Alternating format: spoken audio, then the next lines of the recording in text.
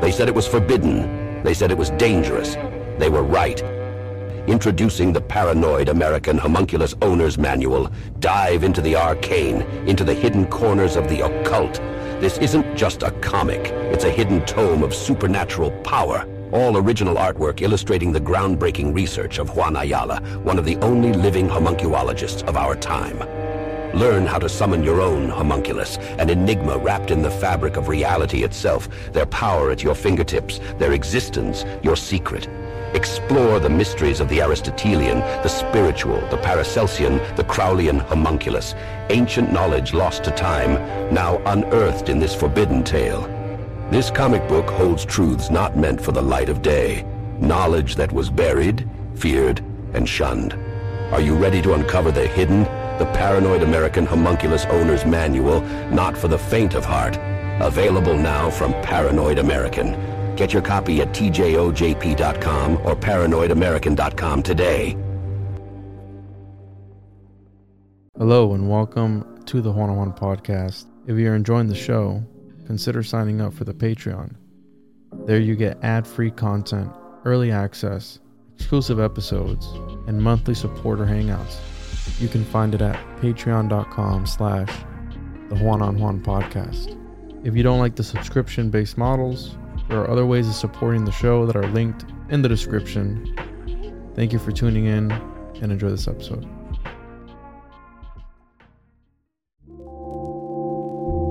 Welcome to the One-on-One Podcast with your host, Juan Ayala.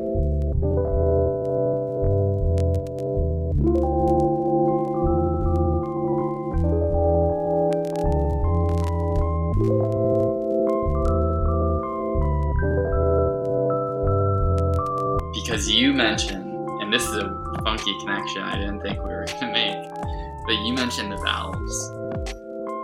And you said that there's some like Gnostic, whatever, rituals or something that they use valves. There's something in Solomonic magic called the barbarous words. Basically, when you're doing like the preliminary evocations to sort of get you in the right headspace of going into this, you know, you're gonna evoke something into a triangle. Basically, it's pretty gnarly, so you have to prepare yourself, and that involves a lot of stuff. But to cut it short, there's a part of it where you speak the barbarous words, and there's no such thing as barbarous words. It basically just means glossolalia. It's nonsense. So you just spew out. It's actually part of it. The magician spews out just like you know, just like absolute garbage, and a lot of it's vowels, because it's hard to do that with just saying, you know, like hard consonants. You sort of end up just being like, oh, good, that good, there, you know. And the reason that you're doing that is to put you in an irrational state of mind. So you actually say these things which make no sense, and they break up that sort of rational, mundane mindset to put you into a space where the idea of like a demon inside of a triangle across from you is not that crazy.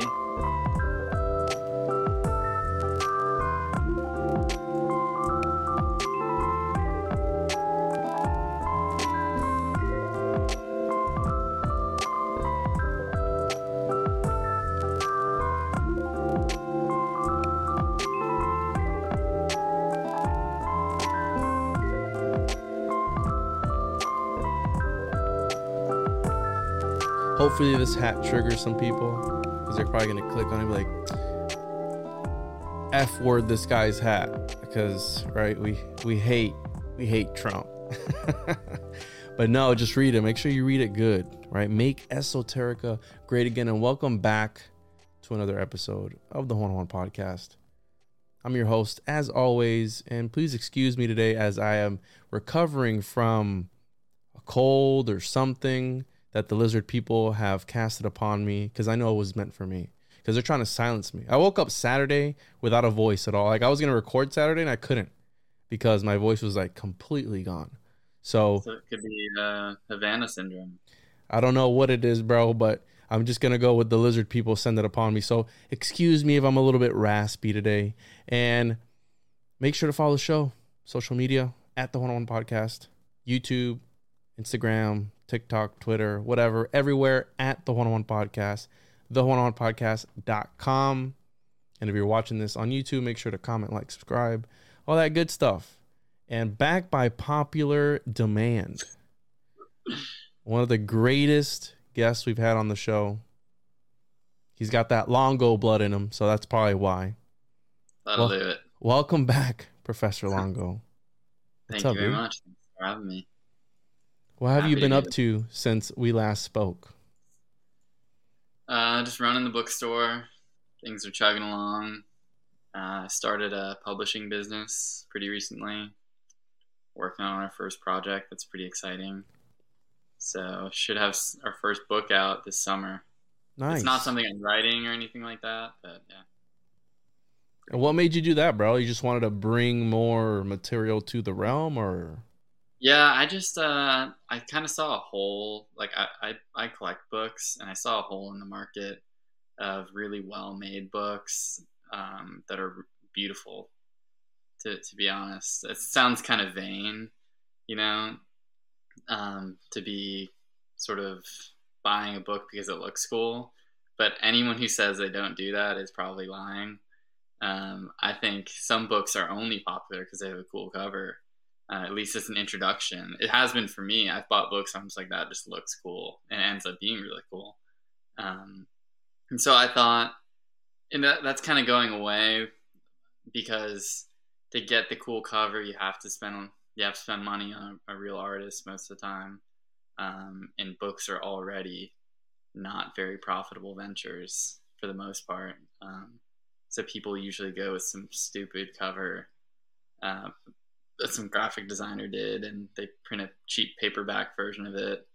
And it's like, it doesn't make any sense to me, because books are already not practical, right? They're completely absurd, you know, in terms of storage space and the time and like all that kind of stuff.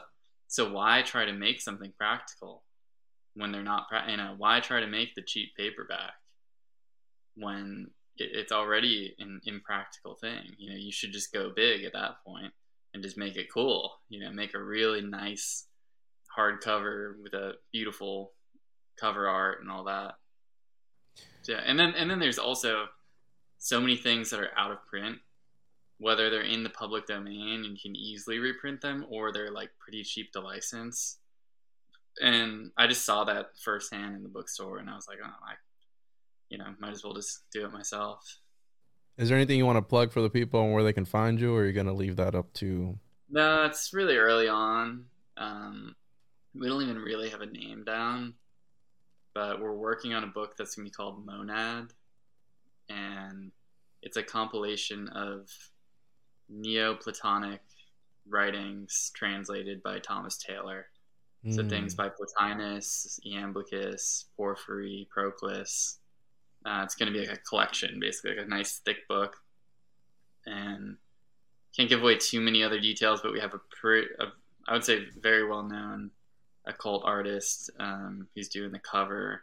He's done a bunch of stuff for like some other big occult publishing companies and boutique publishing businesses. So teamed up with him, and should be out this summer, I think. Does his name start with a J?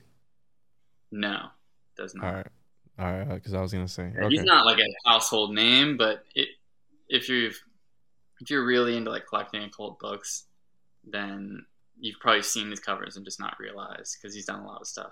Okay, that's cool. Well, yeah, it's gonna be really neat. Are you gonna get into monadology at all? Are you talking about the monad? Yeah, I guess I already am in the monadology. Throw some Leibniz in there, and right? Yeah, I really like Heidegger is a monist, and then the Neoplatonists and Plato himself and Pythagoras and a lot. I mean, most mysticism is essentially monist. You know, it's almost inherent to the philosophy, I guess, or the practice. Yeah, the idea of taking God and breaking him down into something that you can manipulate. I mean, that's the whole Monas Hieroglyphica, right? Yeah. Being able to manipulate reality through alchemy and break it further down than it's already broken down, right? And that's when you start to think about that, it blows your mind. And I know we're going to be talking a little bit about Byzantine, did I say that right? Byzantine magic, Byzantine Empire.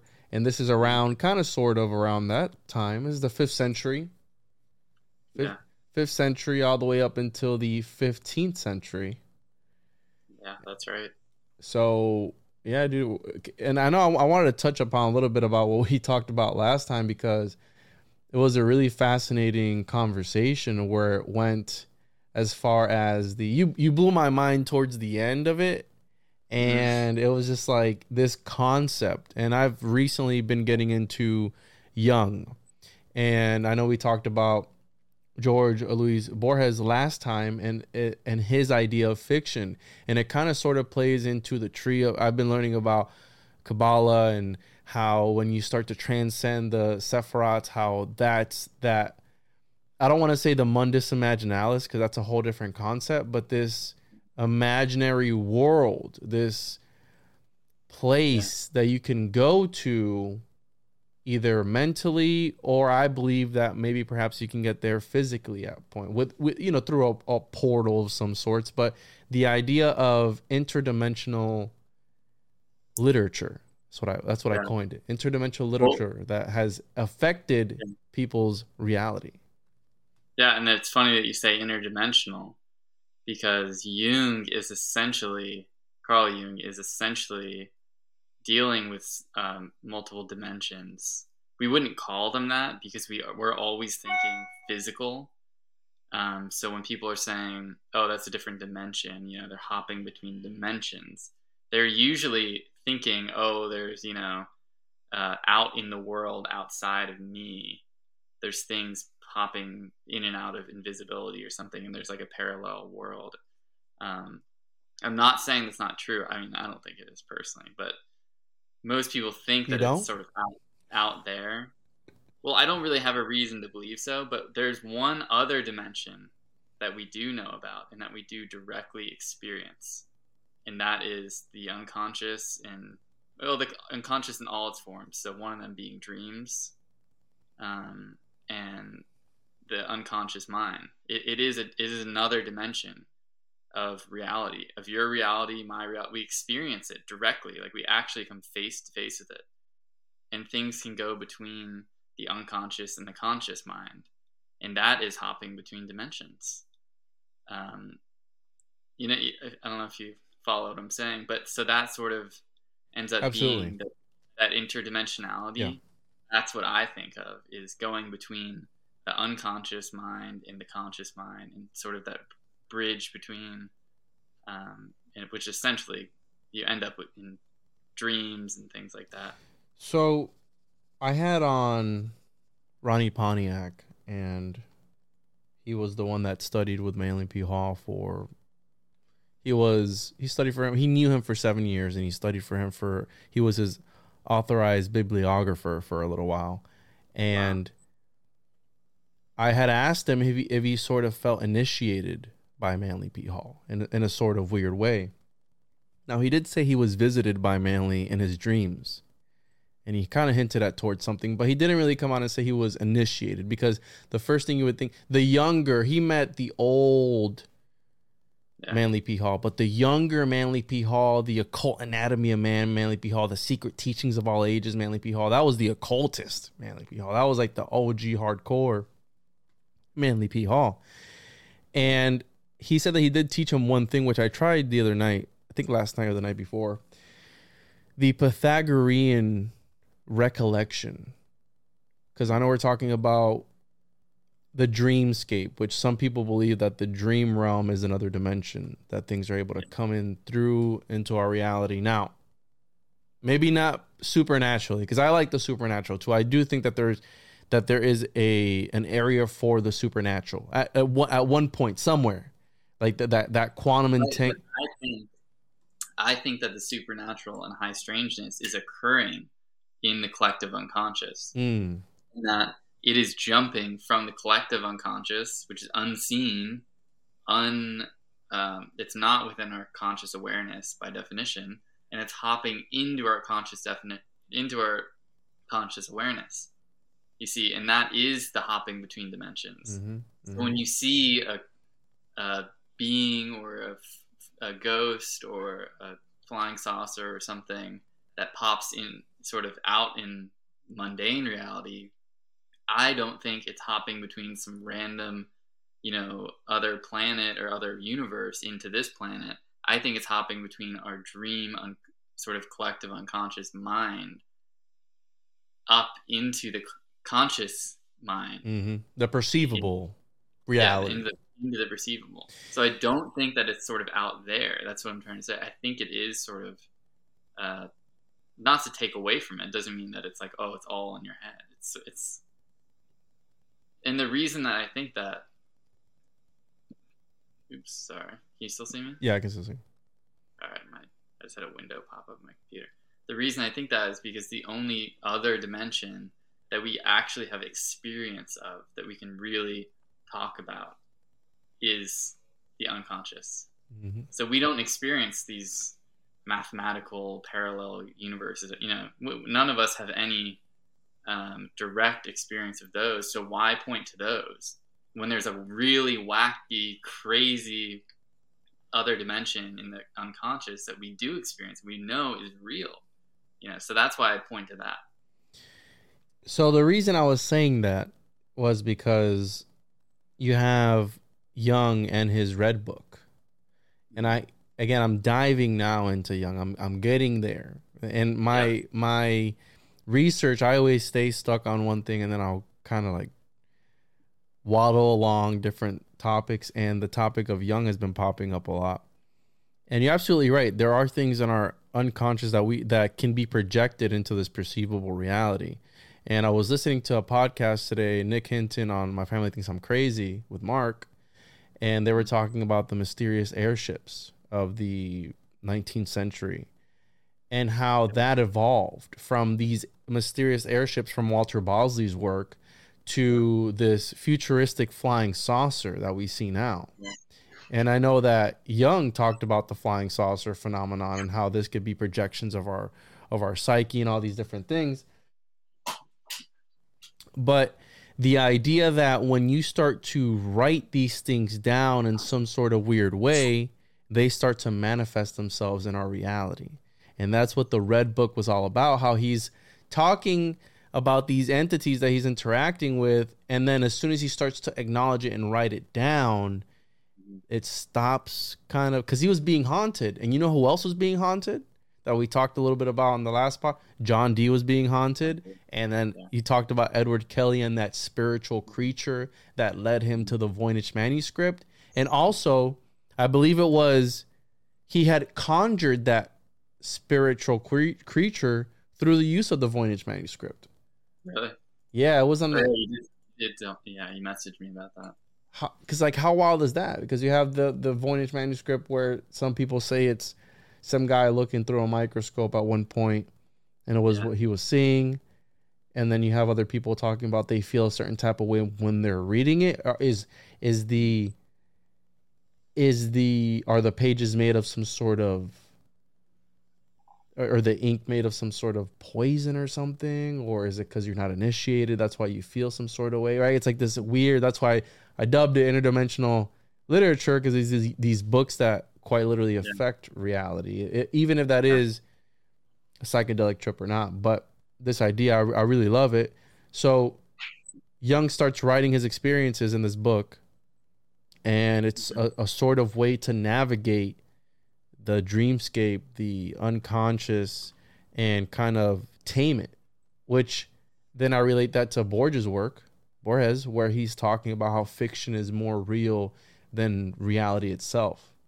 And then even some of the concepts in his books, like Talon and Ukbar, Talon, where they're reminds me of Tartaria. They're creating this entire universe, essentially, this entire history, and they do it through what? Through books. It's like, I found this book, but then I'm trying to find the references, and I'm not finding the references, but it's there. So they start to They start to believe it because it's in this book. So I don't know, man. I think it's a very interesting concept as far as writing things down. And I've been told by an occultist that when it's written down, and I guess this is where written in stone comes from, it's solidified in our reality in some sort of weird way because vowels hold existence together. And that's why that's and sigils obviously are huge with writing down. Well, this is why some cultures don't use vowels when they're spelling out the name of God. That's why it's G-D, right? Because they can't use vowels. But then you have the Gnostics who would use these weird incantations that would be vowels. There would be these weird, they're using like the vowels, bro, and like conjuring. Who knows what they were conjuring? Probably like. There's two things that are interesting. One was you were talking about sort of like calling things into being in like the imagination. So Alfred North Whitehead is a really good philosopher if you haven't read him. He talks about that, and he proves the existence of metaphysics. Metaphysics obviously meaning things which are outside of physics. So things that are not, just like wheels rolling down a hill or something, that don't abide by physical laws. And most notably cause and effect, because that's sort of the underlying presumption and law of physics is like regular cause and effect. This thing bumps into that and makes it move, sort of deal. And it's very linear. And he proves that with the imagination. So he says that the mind creates things from the future coming backwards. So you actually think of it first, like I'm going to do this, and then you do it. And that thought is sort of you doing it in like the mental universe, and then you actually do it. So it comes backwards. And so he says cause and effect is completely flipped in the mind. And he says that proves that there are metaphysics. There are things which operate outside of standard cause and effect. And I thought that was so cool that it comes from the, sort of comes backwards at you. You sort of dream it up and then do it. It's Rocco's basilisk, where before you can even stop it by you just thinking about stopping it, it's already won. It's already beaten you because it's already manifested itself in the future. And back to what I was saying about Ronnie Pontiac, he said the Pythagorean recollection technique. And I've been using different techniques to remember my dreams. And I talked to your brother about it when we went out to go eat that day, and he told me it was like Masonic. I've also seen other people say it's chaos, Magick-y, and then some others say Buddhist. But essentially, Pythagorean recollection, this is a whole nother thing, is where before you go to sleep, you remember all your events of that day, because you're talking about it backwards. Well, you think about all the things that you did that day backwards. Yeah, Crowley tells you to do that in does he? Book 4 in his Magick. So the famous thing when people do the singing backwards, like in backmasking, that comes from Crowley, because in one of his books he says do everything backwards. Whoa. As an exercise. He says learn to write left-handed, learn to talk backwards, watch movies backwards. That's why people watch like Disney movies and they see them doing like all these like crazy things when you watch it backwards. And Crowley was saying to do that as an exercise, sort of break the linearity. And exactly what you said is what he says to do. He says before bed. And he says it's too difficult to start with the whole day. So he says to sort of start with the smallest or shortest period of time that you can think of, like you walking into the room. And once you've mastered being able to do that backwards, you can sort of keep going further and further and further. And then, he basically says you could go into almost like past lives. You could go all the way and he calls it the magical memory. He has like tons of stuff on it.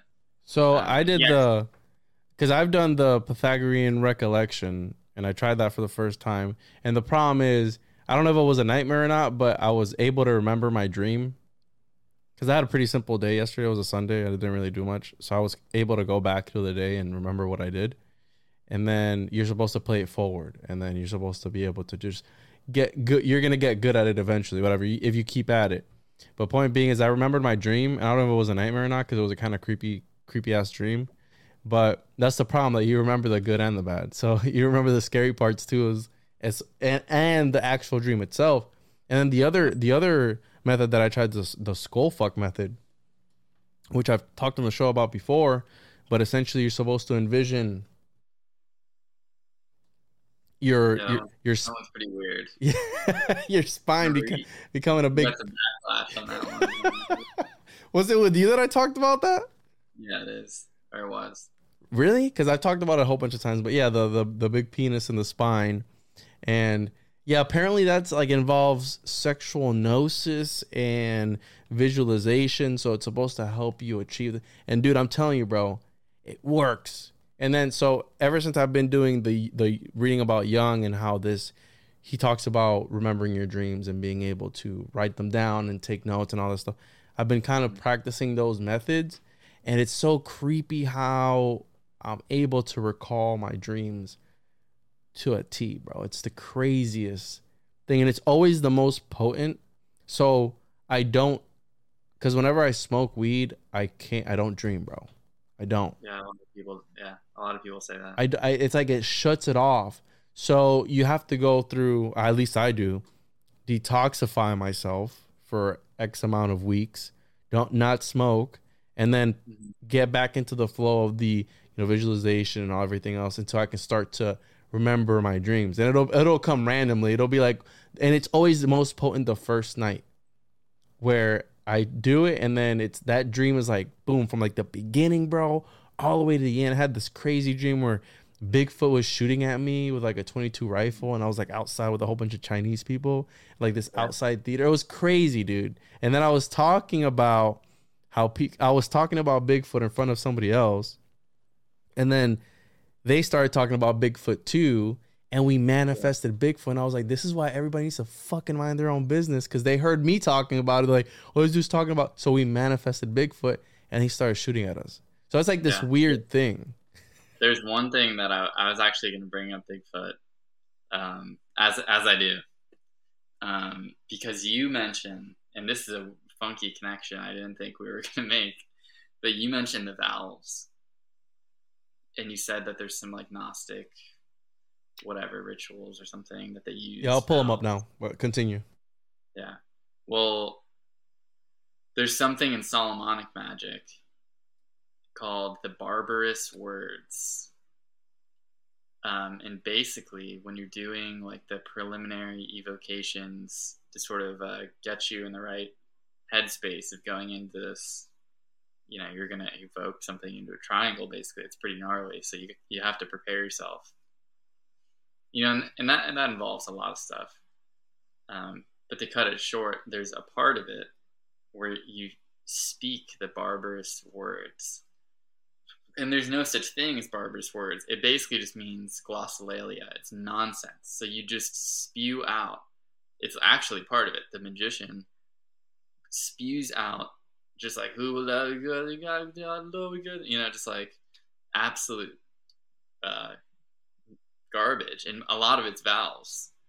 Because it's hard to do that with just saying, like hard consonants. You sort of end up just being like, and the reason that you're doing that is to put you in an irrational state of mind. So you actually say these things which make no sense, and they break up that sort of rational, mundane mindset to put you into a space where the idea of like a demon inside of a triangle across from you is not that crazy. Whereas Sure. like 10 minutes before you were like, oh, before you did that, you were like, oh, that's crazy. But then once you're like spewing glossolalia, you're like, oh, okay, maybe that's not that. And so you kind of touched on that with the Gnostics. It's still going on in Solomonic magic. If you read the Goetia and things like that, the barbarous words. I mean, don't we all in our free time just read Goetic magic stuff, bro? We all do, yeah. And But one weird thing that I've connected recently, which is it's pretty out there, but if you look up something called the Sierra sounds, I don't know if you're familiar with it. Yeah, I am. But it's the most accredited or referenced recording of. It's by Ron Moorhead, right? By Ron Moorhead. If you play it, it's the barbarous words. No. It's the samurai chatter are barbarous words. They are this like magical, mystical glossolalia that's spewing forth, and it sort of says to me that it's like this key of going between the unconscious and conscious. Or irrational. So all right. See, we never talk about what we're going to talk about. There's just so much to talk about. No, it's all right.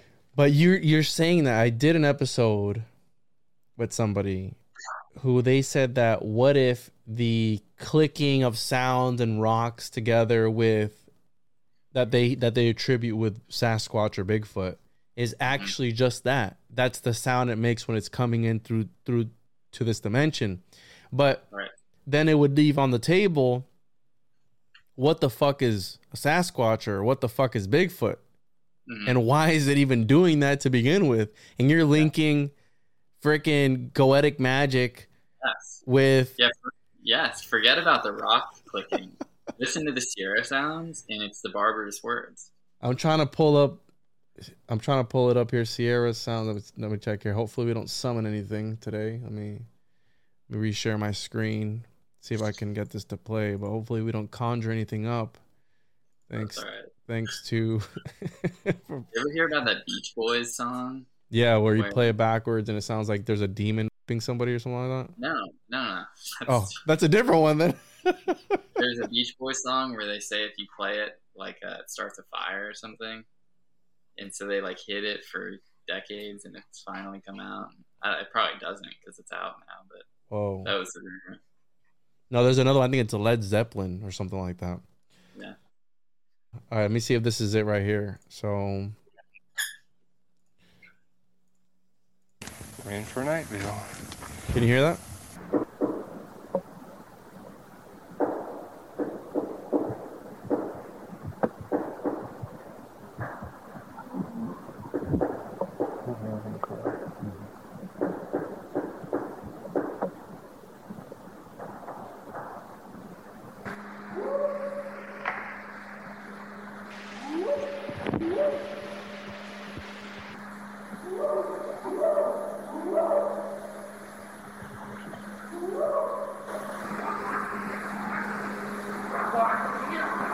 That part. Oh, that's creepy. They keep singing. You trying to talk to this?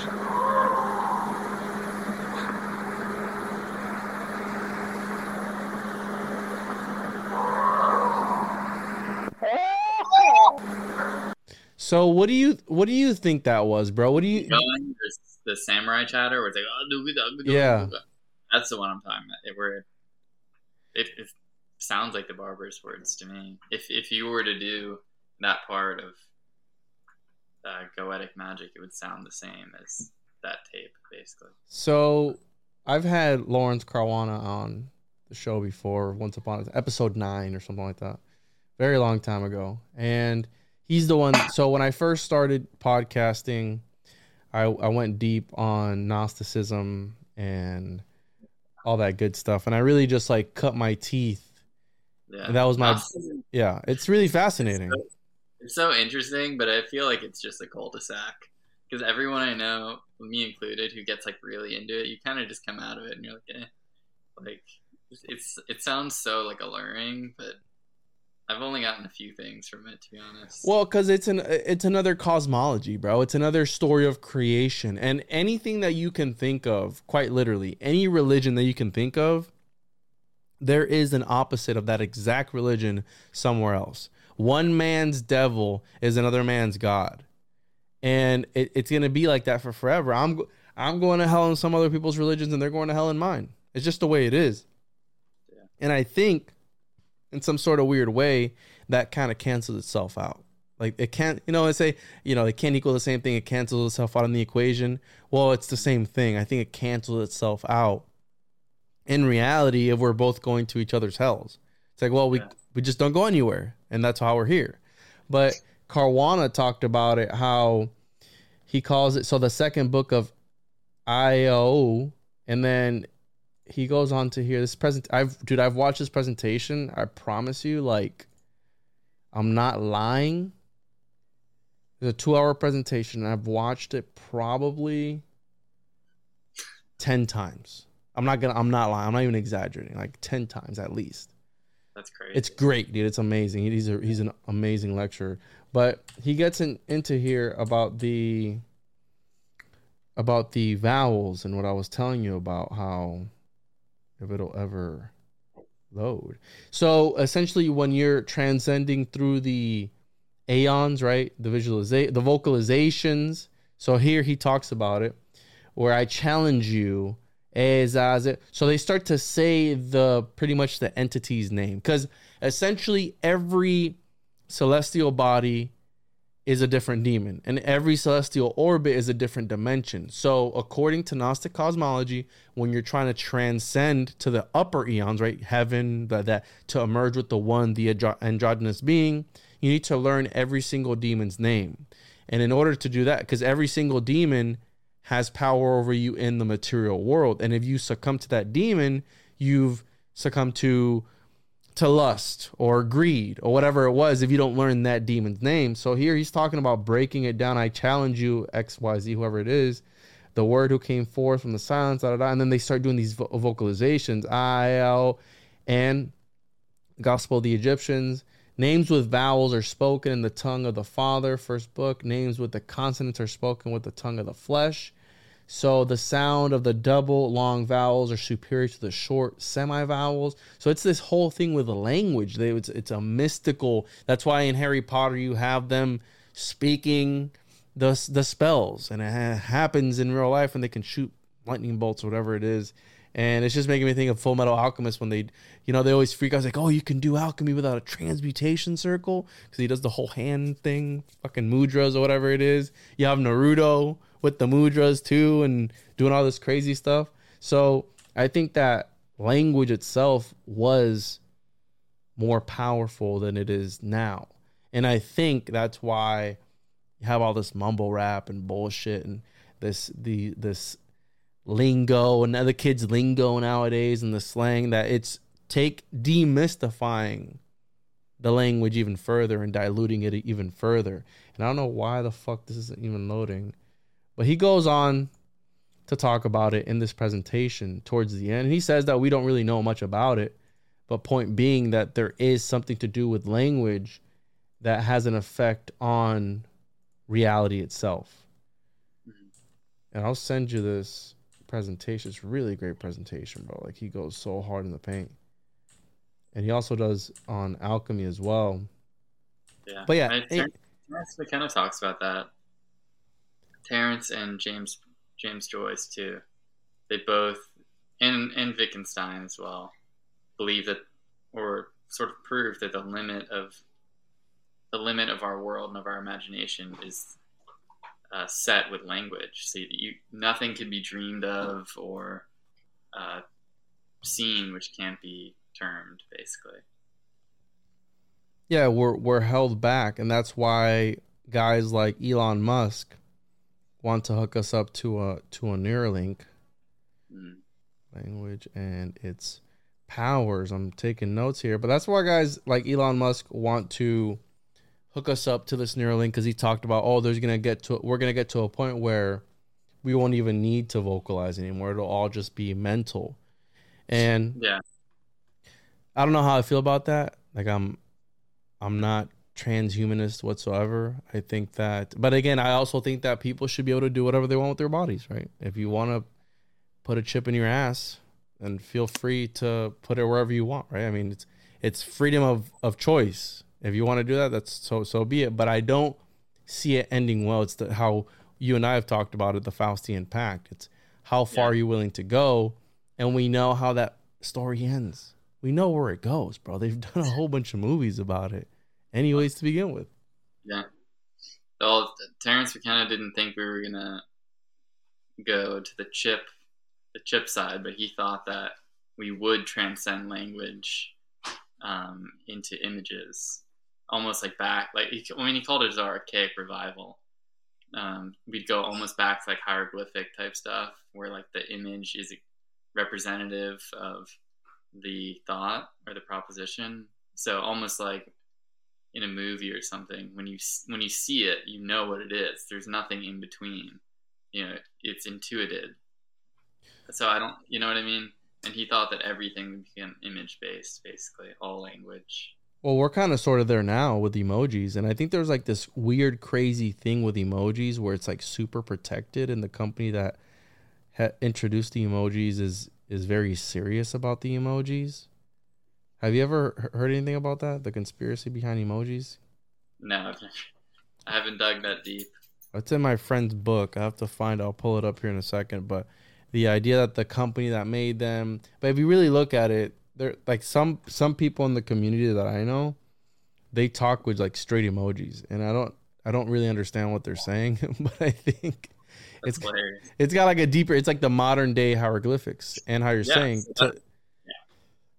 He thought that we would get to a point, and he thought obviously the psychedelics were a pathway to that, to sort of breaking down the barriers of our mind, where we can get to this sort of meme, emoji, image-based language. And he's a what they call a techno-determinist, which means that they think McKenna? Huh?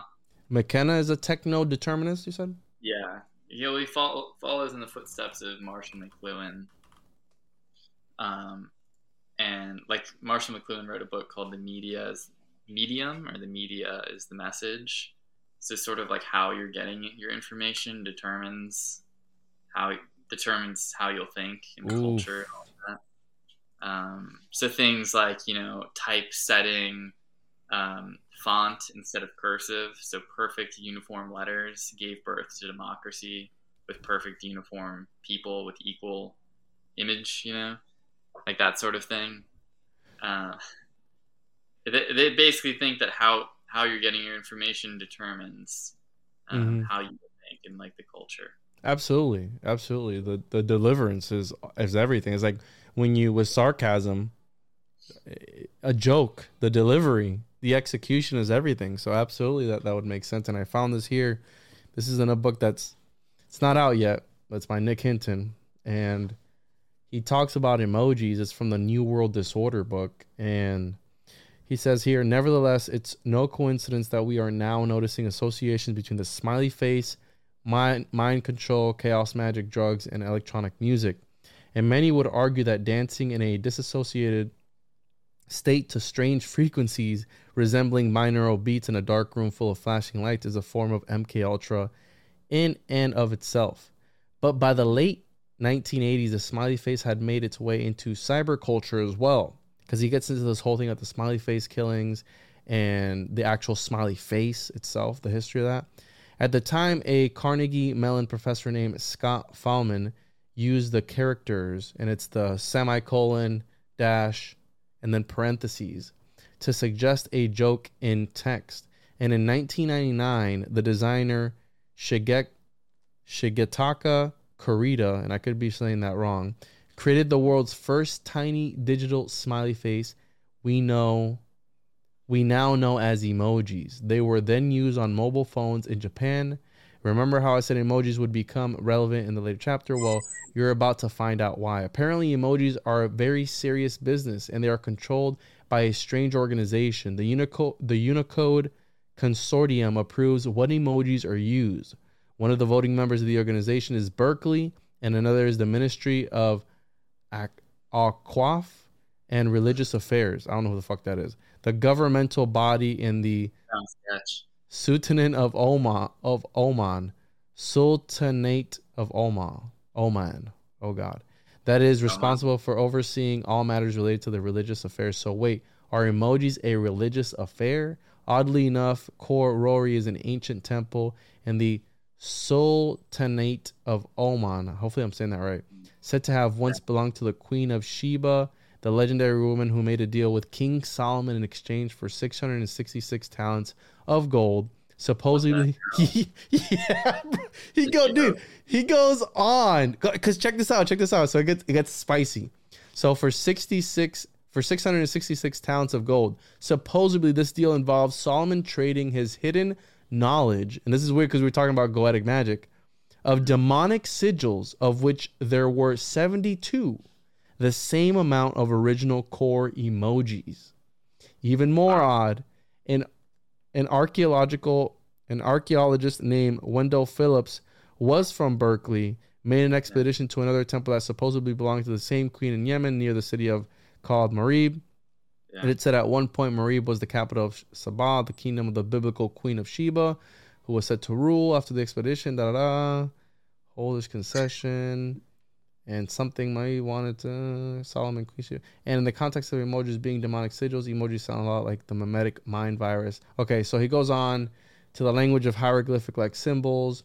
Perhaps they are more powerful than we realize. So essentially, that King Solomon connection is kind of weird, where it's the same people from the city that the Queen of Sheba who made the deal with King Solomon, and there's 72 original emojis and the 72 demonic sigils, which are the keys of Solomon, right? That's the keys of Solomon in goetic magic. And essentially, when you draw this sigil, you can use a demon for whatever it is that you want to use him for. Yeah, and that to me connects with Jung also. And Crowley went back and forth on that. So he thought initially, early in his career, if you want to call it a career, it's kind of a weird word, but early in his life, he thought that magic, and specifically Solomonic magic, I don't want to say in your head, but sort of what I was talking about earlier, where it's sort of like this, the archetypes, unconscious, imaginative phenomena of like jumping between the unconscious and conscious dimensions, and which doesn't take away from it, by the way. I don't think that takes away from it. It doesn't mean that it's not real. It's just as real as anything else. But then later on, he kind of flipped on that and said, no, like there are sort of things that are out there, like demons and daemons and angels that are outside of your mind or what have you. And but I tend to go with the first. I'm kind of a Jungian, if you couldn't tell. But I think that in goetic magic, those sort of names of demons are parts of your fractured mind of yourself. They're repressed parts of you. So like a negative part of your own mind that can sort of control you, like let's call it rage or something. The rage that's inside of you, when it comes up, takes over, and it is sort of demonic. And you're sort of the one holding it all together. And there's all these emotions that we could give names to. And basically in goetic magic, they're giving them names, but they're demonic names. And you call them forth and master them. And in Jung, his whole thing of individuation is calling forth the repressed parts of yourself or your shadow and that sort of thing, these negative aspects of you that you don't wish to see, calling them into being, sort of analyzing them and working through them and mastering them, which is what you do in Solomonic magic. You literally sort of bind these things to you, and once you've bound all of them, you're a complete person. In Jungian terms, you've sort of achieved union with yourself. And sort of rounded up all the little demons in your own mind. So that's how I like to think about it. I don't really. I mean, I guess you could be. So that's my dog squeaking her toys. Oh, that was so on point, bro. Yeah. I got a little dog now. Oh, you got a new dog? Yeah. Is that a pug? Yeah.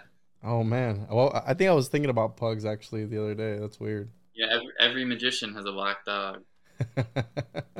I'm gonna be doing an episode on familiars and like the greatest hits. So Paracelsus' white horse, right? That was given to him by the devil, and he could travel long distances without getting tired or whatever. But this idea of, and I'm trying to find where Crowley talks about the goetic demons being part of your subconscious.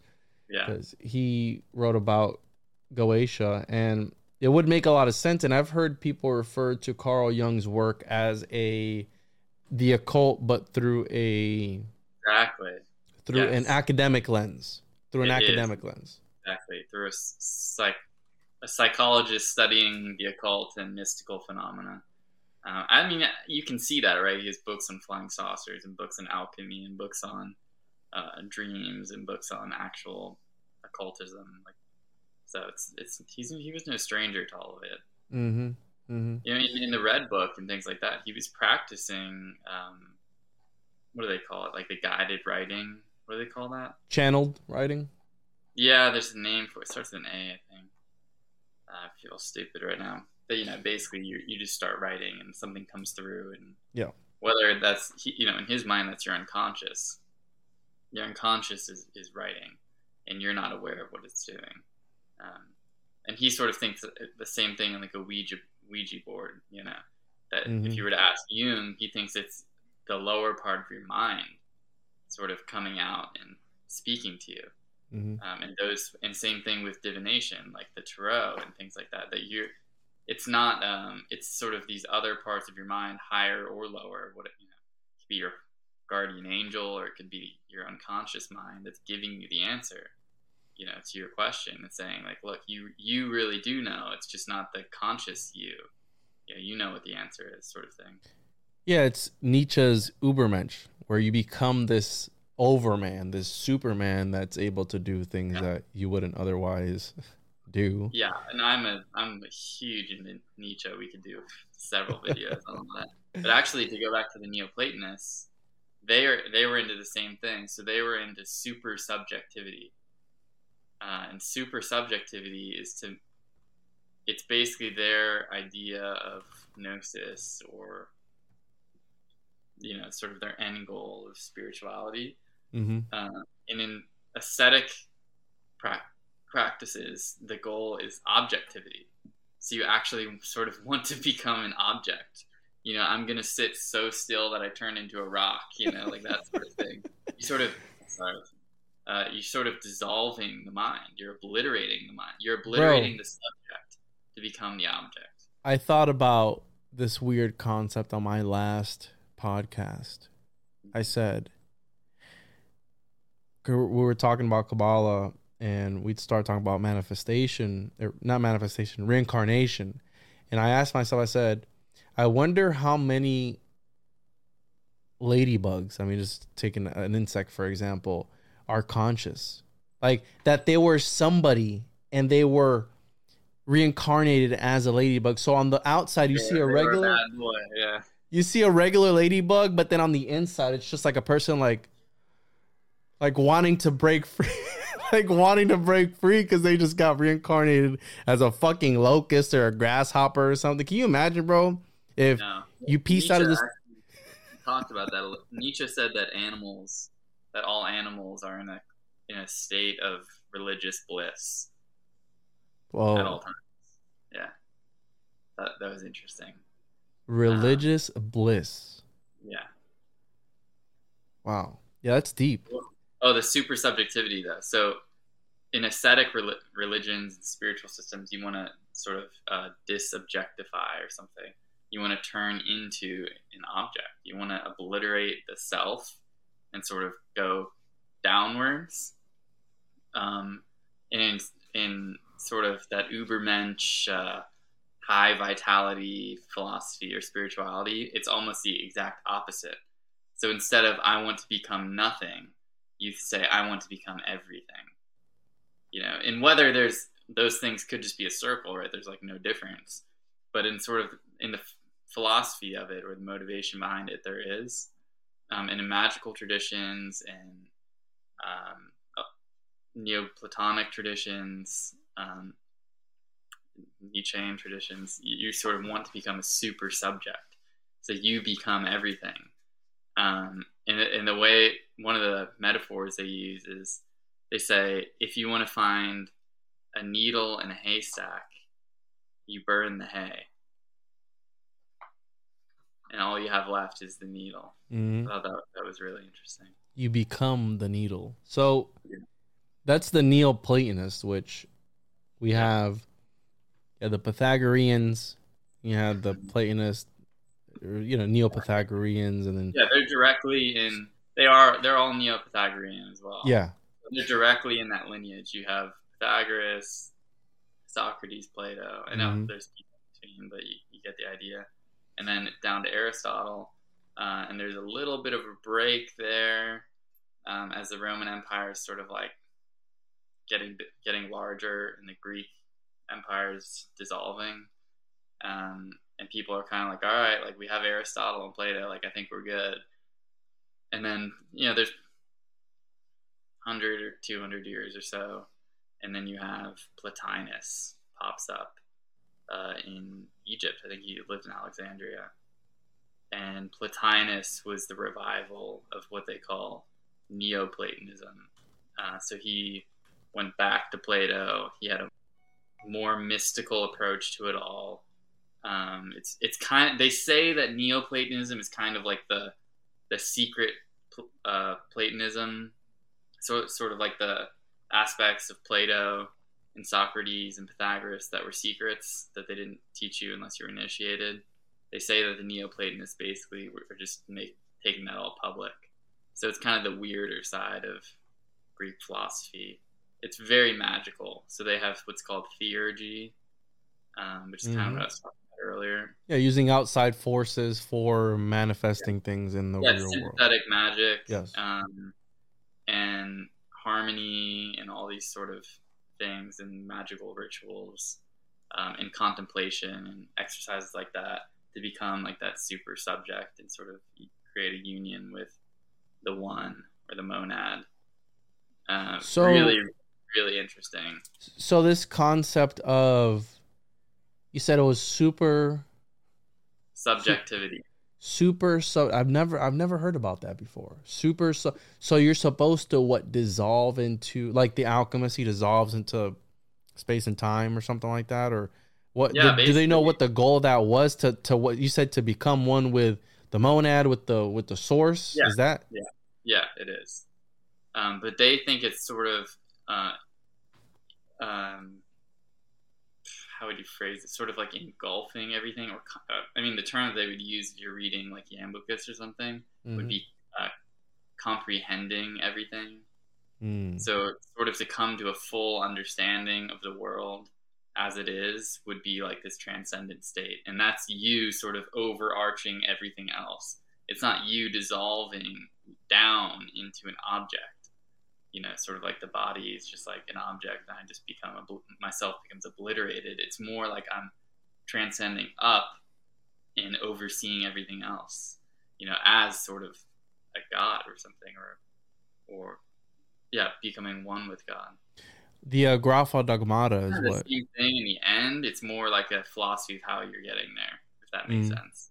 Yeah, the Grapha Dogmata, which is Plato's unwritten doctrines, how you're saying that he said, maybe these guys were full of shit, but that it was so wild, so crazy, that he couldn't even write it down, because it would just, you wouldn't even be able to handle it. That's how crazy and wild it is. And I don't know if you watched any of the A Voyage to Cartesius, to the World of Cartesius book that I covered, but something that's really been bugging me, that it relates to Jung, and I came across something today about it.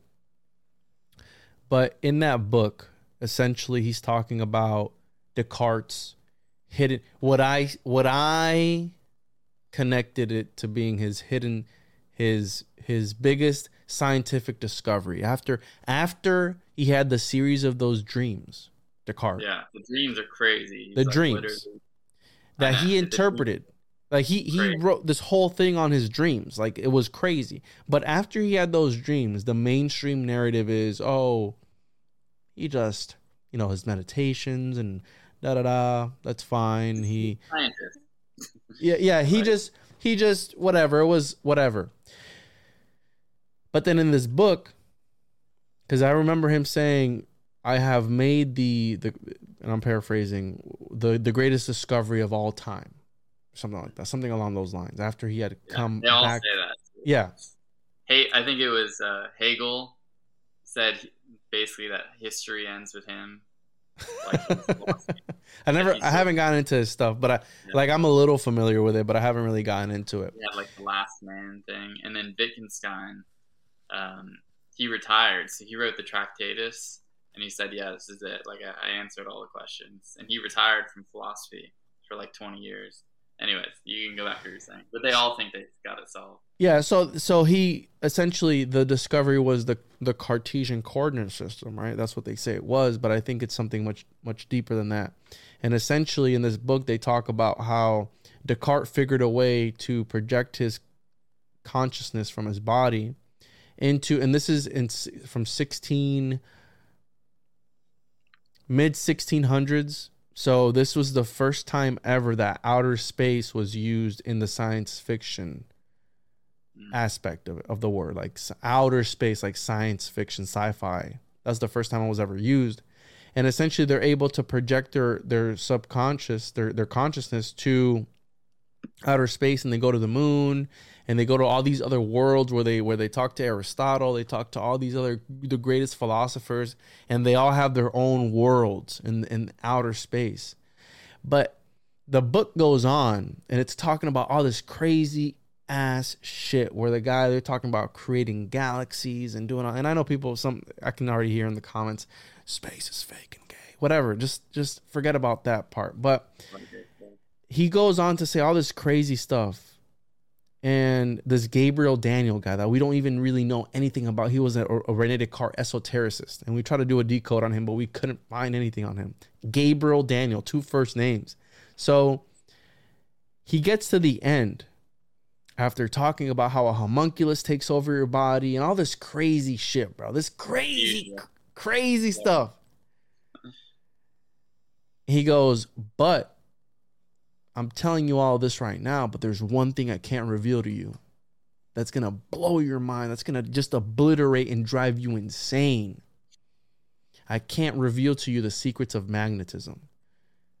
This is after a book that he's after the entire story where he's written about projecting your subconscious by sniffing this weird snuff from a box that René Descartes had, and he was actually killed because the doctors came through when he was in this other realm and they just bled him while as he was in this other realm, so he was too weak to come back into his body and all this craziness. He goes, but there's one thing I can't talk to you about, it's a magnetism.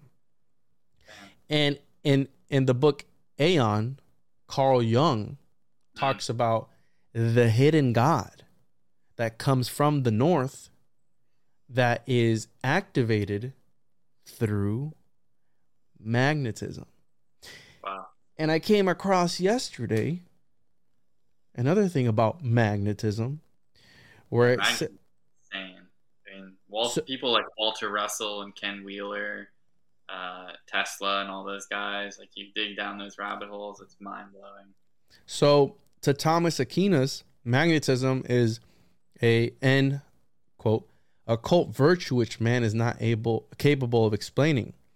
This was a profoundly anti-scientific viewpoint, an abomination not to probe hubristically into the working of the world. Isaac Newton could not have formulated his gravitational theory without a belief in the occult forces. And Newton was way into occultism. 100%, bro. He was an alchemist and everything. So this idea, and I've been trying to really dig away at what they're trying to get at with this whole magnetism thing and this hidden God that they talk about. Well, so magnetism is interesting because in what you're talking about, like wave theory and magnetism, electricity and dielectricity and all those kinds of things. Highly recommend listening to Ken Wheeler, reading Walter Russell, and obviously Tesla and people like that. Those guys, I can't do any justice to what they have explained. But what's interesting, I can't really speak to magnetism per se because I'm no scientist in that way. But the philosophy behind it, like what you're saying about this God and all that, is really interesting because, again, the philosopher I mentioned earlier, Alfred North Whitehead, he believed that our current view of the world as made of matter in linear time could not explain things like magnetism, which you just said, like waves and things like that, because they're not made out of particles. Magnetism and waves are like forces, and they're not, you can't pin them down. There is no Cartesian plane for them. And that's a problem. And so that sort of is this other God-like force. And Alfred North Whitehead, basically, he's a sort of a Neoplatonist too. He's from the 1940s, but I would call him a Neoplatonist or something, because his philosophy is called process. He was a mathematician, huh? Yeah, mathematician, and then he became a philosopher afterwards. He has process philosophy, and his view of the world is really interesting. Basically, he thought that everything is constantly moving at any given point. Everything is constantly into a state of becoming. Every moment is sort of almost like a movie, is like a frame by frame of creating the next moment. That there is no sort of hard reality. Wow, that's really interesting. So he's talking about Descartes here. So Process and Reality is a book. I'm reading it right now. Yeah, it's amazing. Oh, you're reading it? It's so dense. You wouldn't. I've read 50 pages, and I probably have 50 pages of notes that I've written on this. It's insane. Basically, the crux of it is he believes that the world is made of creativity. The world is not a. There are no things. There's only processes. Basically, there's no static things in the world. There's no matter and atoms and boxes and chairs. There are, but they're processes. They're constantly sort of moving forward in time and changing. Nothing is staying still. And he had a Platonic view, so he thought that there's this realm of ideal forms, sort of eternal Platonic forms. Abstractions is what he called it? Yeah, that emanates from. And then he basically thought that there's this realm of eternal forms. There's some kind of creative mind, intellect process that turns the infinite possibility of forms. So like let's take a leaf, for example, or something. And there's an infinite possibility of forms that leaf could take, of tiny little differences in how the leaf looks. And something is mediating the process of those infinite possibilities and what actually occurs. So something is sort of choosing from the infinite possibilities and choosing what actually happens in the world.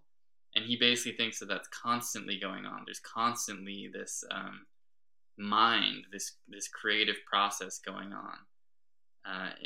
And then obviously it's creating novel things too, which is really interesting. So new things are happening all the time. It's a really wacky philosophy, but it's so good. I highly recommend looking into him. Yeah, I'm reading a little bit of this. I'll probably download this book. He talks about how there is no mind-body dualism, and it goes. Yeah, he's a monist. He thought that the world is made out of a process, not a substance. Interesting. And yeah, because Descartes, he talked about the Cartesian mechanistic universe theory, where it was how you're saying everything was pretty much there were three different levels of matter, and they're all in constant, they're rubbing up against each other in constant motion. Everything is moving around, and there are certain levels of matter that we can see and other certain ones that we can't. And anyways, it goes on and on, but don't you kind of sort of see, bro, where all these philosophers and all these minds, they kind of sort of have the same idea and concept, but they just switch it up just a little bit. And that's why I say I think that but they have, I think that humanity as a whole has the big picture. There's a bigger picture. There's something bigger that we can't explain, except that the pieces to the puzzle are all fucked up. They're all shuffled around. We don't know how. We don't have the right order. Yeah. Yeah. So let's talk a little bit about the Byzantine Empire, because I know I wanted to focus on the Plato, and then you kind of talk about Plotinus, and he was. I guess that kind of leads up into it. So you have Plotinus, who sort of reignites philosophy. He wrote the Enneads and some other. He actually has a book that's a response to Gnosticism. That's good. It's really short. You can read it. He basically shreds Gnosticism, like their philosophy. Really short. You might not agree with all of it, but it's his philosophy versus their philosophy, and he just roasts it. Really great. After him, one of his students was named Porphyry. He's been super influential. All the Neoplatonists are influential in occultism, for sure. All of them, especially in Renaissance occultism. They all basically were Neoplatonists. You get Porphyry. After Porphyry, you get Iamblichus, who's probably the most up your alley. He wrote the definitive biography of Pythagoras by Iamblichus, which is great. That's still in print if anyone wants to buy it or read it. And he was the trippiest out of the bunch, basically. So he's kind of him and Proclus, the two of them were sort of the end of the line for Neoplatonism, and they were the trippiest. So it kind of just kept getting weirder and weirder as it went on. And, that could just be secrets becoming more public or something. But Iamblichus and Proclus were all in on astrology, magic. Well, they called it theurgy. It's more or less magic. They were into all divination, you name it. They were into it. And they had huge influences on Sufism, on Islamic thought, on Christian mysticism, and on and on, all the way up until today. And sort of to lead into the Byzantine Empire, obviously those guys were Greco-Roman. Most of them, they were living in the Roman Empire, mostly in Egypt. But they were in like this Greek tradition of philosophy. So it's kind of feels weird calling them Roman, because they're like they so identify with Plato and these people, but they're Greco-Roman. And of course, one of the things that we wanted to talk about tonight is the Greco-Roman Empire. So one of the most overlooked aspects or parts of Western history is the Byzantine, what we call the Byzantine Empire. It's also referred to as the Eastern Roman Empire, or even just the Roman Empire, depending on what year you're looking at. And it's so interesting to look into it. I really highly recommend doing your own research, guys, on the Byzantines. It's inexhaustible and so fascinating and so overlooked. I mean, most of us, at least me in school, I heard mentions of Constantinople as being like a trade hub, and may have heard a few things about the Byzantine Empire, but nothing in depth. And that is 100% on purpose. I don't want to get too conspiracy-ish, but this really is not. Basically, the Roman Empire was massive. It encompassed, all of Southern Europe, North Africa, the Middle East, and parts of Eastern Europe. Just humongous, which ended up being part of its downfall. So in the 300s, Emperor Constantine was like, all right, like Rome is a terrible strategic city. It's I believe it's landlocked. So it's not on like a major port. you can be surrounded on all sides. It's on like forgot all the reasons, but it's like a flat plane or something. It's awful. And they kept just getting wrecked by these Vikings. And they're like, all right, we need like to just find a perfect city that's on a perfect port. You know, it has one way in, one way out sort of thing, easy to defend, and just set up shop there. And so Constantine, who, by the way, was the first Christian emperor, and that's another reason why he wanted to move the capital, because he kind of wanted to start a new thing and make it like super Christian.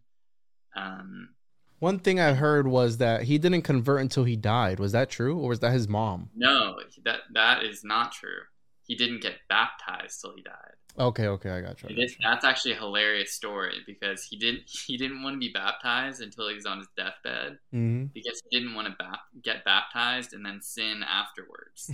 You know what I mean? So he didn't want to be like, oh, I got baptized, but then I made all these mistakes, which kind of nullify it. You know, he wanted to be like, no, I want to get baptized and just go right to heaven, which is a really funny way. And we're not talking about any Joe Schmo. We're talking about Constantine, that quite literally, or we have the Council of Nicaea happening around this time. So it's not just, oh, there were just some people. No. These are at the core. Yeah, these are the big, for sure. Yeah. Yeah, Constantine, he's called Constantine the Great. He's one of the greatest Roman emperors. He did some horrible things too, but he moved the capital of the Roman Empire from Rome, which is unthinkable, from Rome itself to Constantinople, which is modern day Istanbul in Turkey.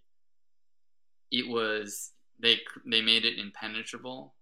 It's on a major port between two seas, perfect strategic location. And they basically set up shop there in 300 and were there with some, ins and outs for about 1100 years.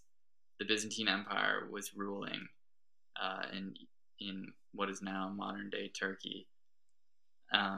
And nobody talks about it, at least in the West, in America.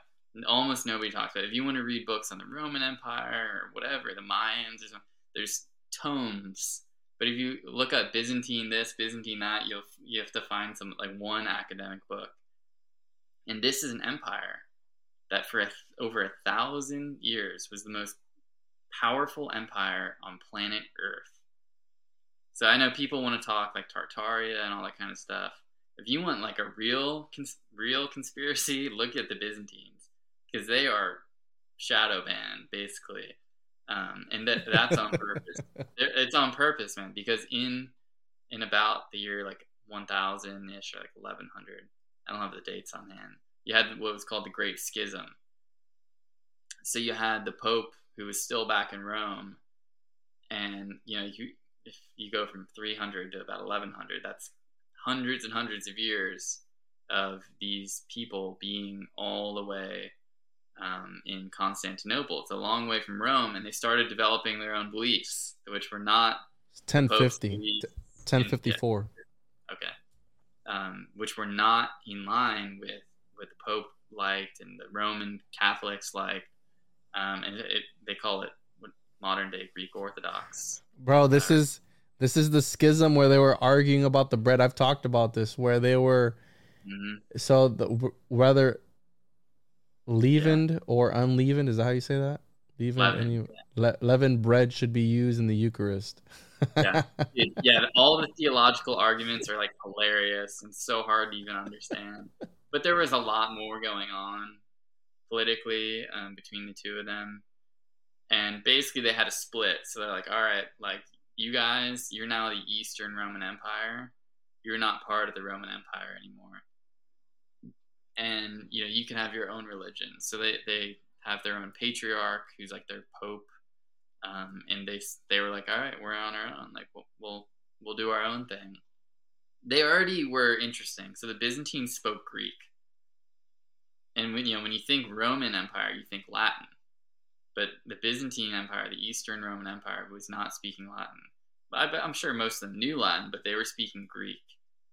So they had a little bit more of a classical air to them. They were very Greek in culture, so like they all read the Odyssey, and they were all studying Greek classics. And they had Plato, who in Western Europe was not around. So Western Europe had Aristotle preserved, but Plato was not present in Western Europe during the Middle Ages. And a lot of people think that's why a lot of the vitality and mystery and interesting stuff was sucked out of Western Europe, was because they didn't have Plato. They didn't have these big hitters who were sort of being held in Constantinople. A lot of these cultural pillars. And it's so fascinating because, when you're studying history, you'll eventually run into the Middle Ages, medieval times, which is 1,000 years from about 500 to about 1500, give or take, where nothing happened, more or less. Yeah, that's why they're called the Dark Ages. There were just knights riding around, and you lived as a serf or a peasant. You just like hoed a field and ate. Yeah, the Knights Templar though, bro. Yeah, there was some interesting stuff. Well, that's Byzantine history too, but we'll get to that. Oh. You're just eating like stale bread, and you had like the monk haircut or something. It was like just life was awful. And while during that exact same time, that exact 1,000 years, that is Byzantine history. It's going on at the same time. So in Western Europe, life is terrible. In Eastern Europe, in Constantinople, life is amazing. It's a flourishing empire.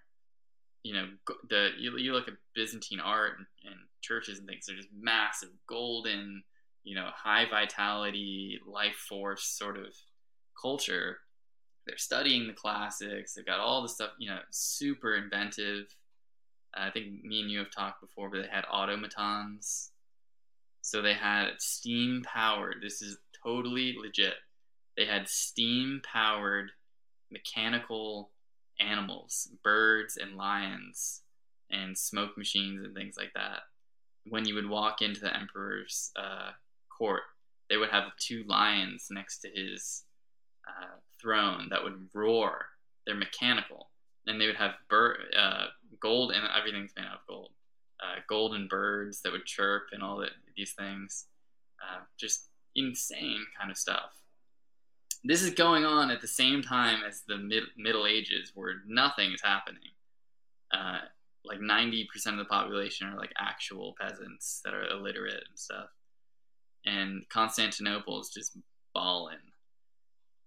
And basically, the reason I'm saying all that is the Catholic Church, because of that schism, the Catholic Church is super resentful towards Eastern Roman history and Constantinople, because that's a different sect of Christianity to them.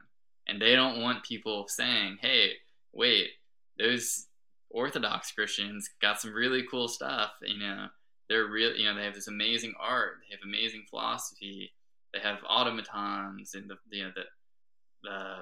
their city hasn't been sacked in 1,000 years, and that, they're defeating all the greatest armies in the world, and they're continuing the lineage of the Roman Empire and all this stuff.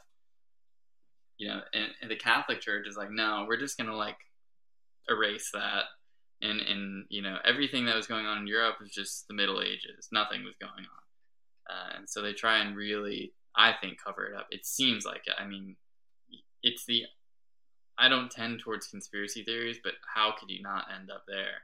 I mean, for someone who's interested in it, there's a handful of good books on what's over 1,000 years of really interesting history. Byzantine history includes the Crusades, so the Knights Templar, of course. The Crusades were fought, I think we talked about this last time, but the Crusades were fought to protect Constantinople. Because, Jerusalem's one thing, right? Jerusalem was surrounded by Arabs and was held by Arabs, by Muslims. And Christendom in Europe, the sort of Christian Europe, was like, oh God, like they're coming, In Constantinople, in what would be modern day Turkey, is right next to the Middle East. So they're like, we're next. Like, if they take Jerusalem, they're coming here, and we're toast. And they basically convinced the Pope in Italy to call up the forces and be like, come on, like, we got to go and push them back on Jerusalem. Because if they take that, like, we're all, if they take Constantinople, they're coming into Europe, and we're completely screwed. And so they sent all of these forces to Constantinople. So all the Crusaders, all the Knights Templar were going to the emperor of the Byzantine Empire and taking his directions. He was giving them passage across the Bosphorus into the Middle East and saying, and sometimes even giving them land and things in return. So that the Crusades and Templar history is Byzantine history.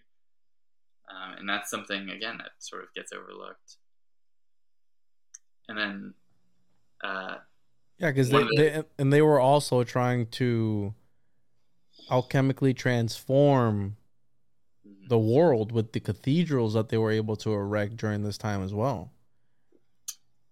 Yeah, the Hagia Sophia is Hagia Sophia. You can look that up. I mean, it's one of the biggest churches in the world. It's still standing in Istanbul. It is, I will say, unfortunately, a mosque now. I don't mean that with disrespect to Islam. I just mean that it would be amazing to see it how it originally was, with the mosaics and things. So it's not that I care that it is a mosque. It's just that in the process of making a mosque, they did whitewash and tear down a lot of its original artwork and things like that. And it's the number one tourist destination in Turkey. If you go today, that is insane. If you look up just Byzantine architecture in general, the churches that they were making were ridiculous. The mosaics and paintings, incredible. Their military power was insane. They held off Attila the Hun. They held off hordes of Arabs who conquered everyone else. Nobody could take Constantinople for 1,000 years. Wow, great pictures. So fun question. Do you think that was because they were just that legit, or do you think that there was something else at the core? I think really it was the strategic position of the city, to be honest. In like the movie 300. I actually have 300 pulled up on one of the tabs. All right, so in the movie 300 how they're facing the Persians, mm-hmm. and they funnel them into like that between the two mountains. It's like a pathway. You know what I mean? Yeah. So like they're totally outnumbered, like 10-1. But if they can funnel all these people in, they stand a chance. That's how Constantinople was. Basically, there's one way in, one way out. They're on a peninsula. So imagine it's like Florida or something. You only have to defend one thing right in front of you. And they just built up what are called the Theodosian walls, these massive walls. And then they had just a strategic position. And the wealth that existed in Constantinople was unimaginable. Unimaginable. I mean, I was reading a book called Byzantine Civilization by Stephen Runciman, and he actually says that the wealth present in the peak of the Byzantine Empire cannot even be comprehended in today's terms. The gold that they had, which is real wealth. Some say that they were transmuting that gold, bro. Probably. Yeah, and in magic, Greco-Egyptian magic was commonplace. Really interesting is that they had the Greek. So it's such interesting history because of where they are, basically. They're considered Romans, part of the Roman Empire. They speak Greek, so they have that Greek tradition. They're in more or less like the Middle East in Eastern Europe.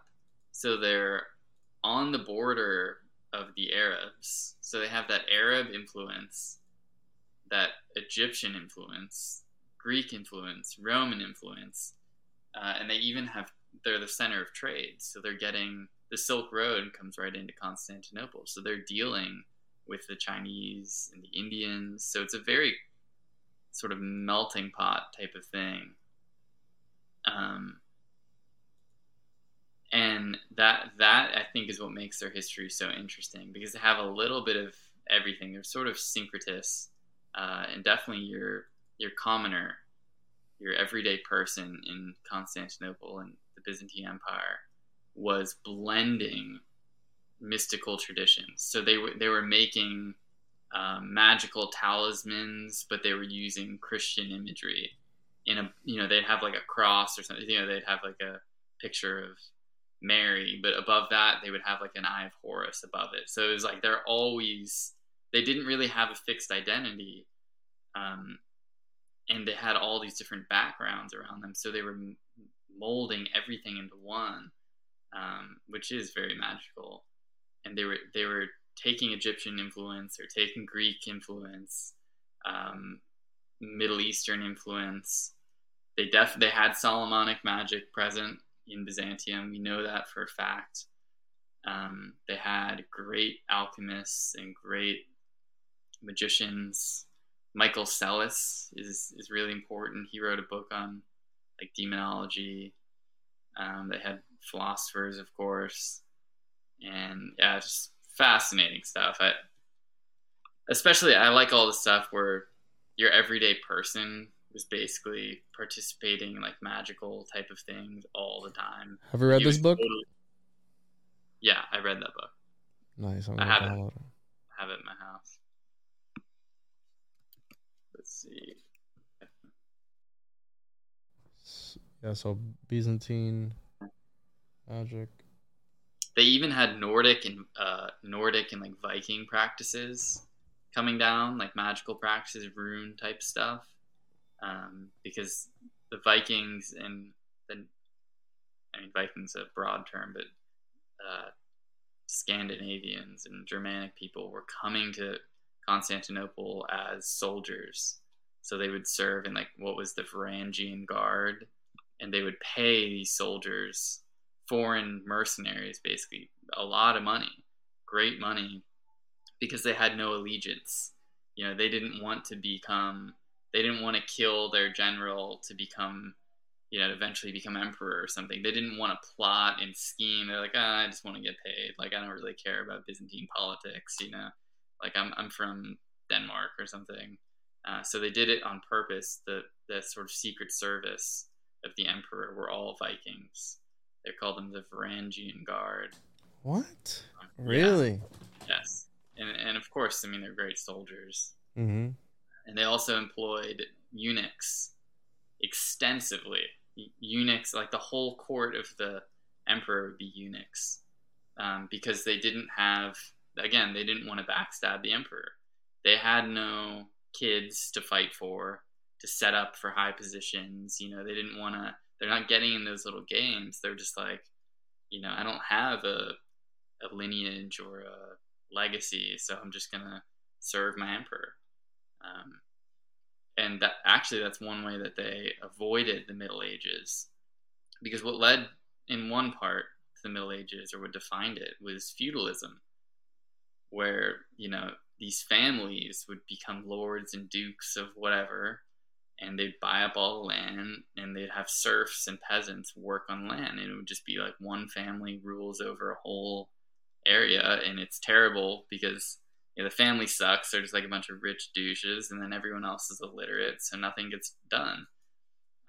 In the Eastern Roman Empire and the Byzantine Empire, that didn't happen in the same 1,000 years, primarily because high positions would be taken by eunuchs, given to eunuchs. So they avoided that familial, what do they call it when you like hire your son and stuff? Nepotism. They avoided that nepotistic tendency, in that the setting things up solely for your family and just screwing everyone else, backstabbing the emperor and that sort of thing with eunuchs. Pretty creepy, but still. Yeah, but the eunuch in Game of Thrones was a scheming. He was a snake, Oh bro. yeah, he was scheming. Yeah. He was always scheming, bro. The thing was, remember, he was always scheming for whoever was Mhm. the king or queen. You know, whoever, like even when he's scheming for Daenerys, he thought she was the true queen. Yeah. You see, so he wasn't scheming for his family, for his kids, for his, because that's when things get really messy. He was only scheming for whoever came into power. So that's sort of how they created it. In Plato's Republic, did he call for the philosopher kings to be castrated? Do you know? That I don't know, to be honest. Yeah, but Byzantine magic and things like the book you just pulled up is fascinating. Basically, the book goes over a lot of the everyday things like evil eyes and sort of paranoia, superstitions, and things like that, and how common magical practices were: amulets, rings, talismans, altars, and a lot of times it's Christian magic. It's they're using amulets and talismans and altars, but they're using Christian imagery.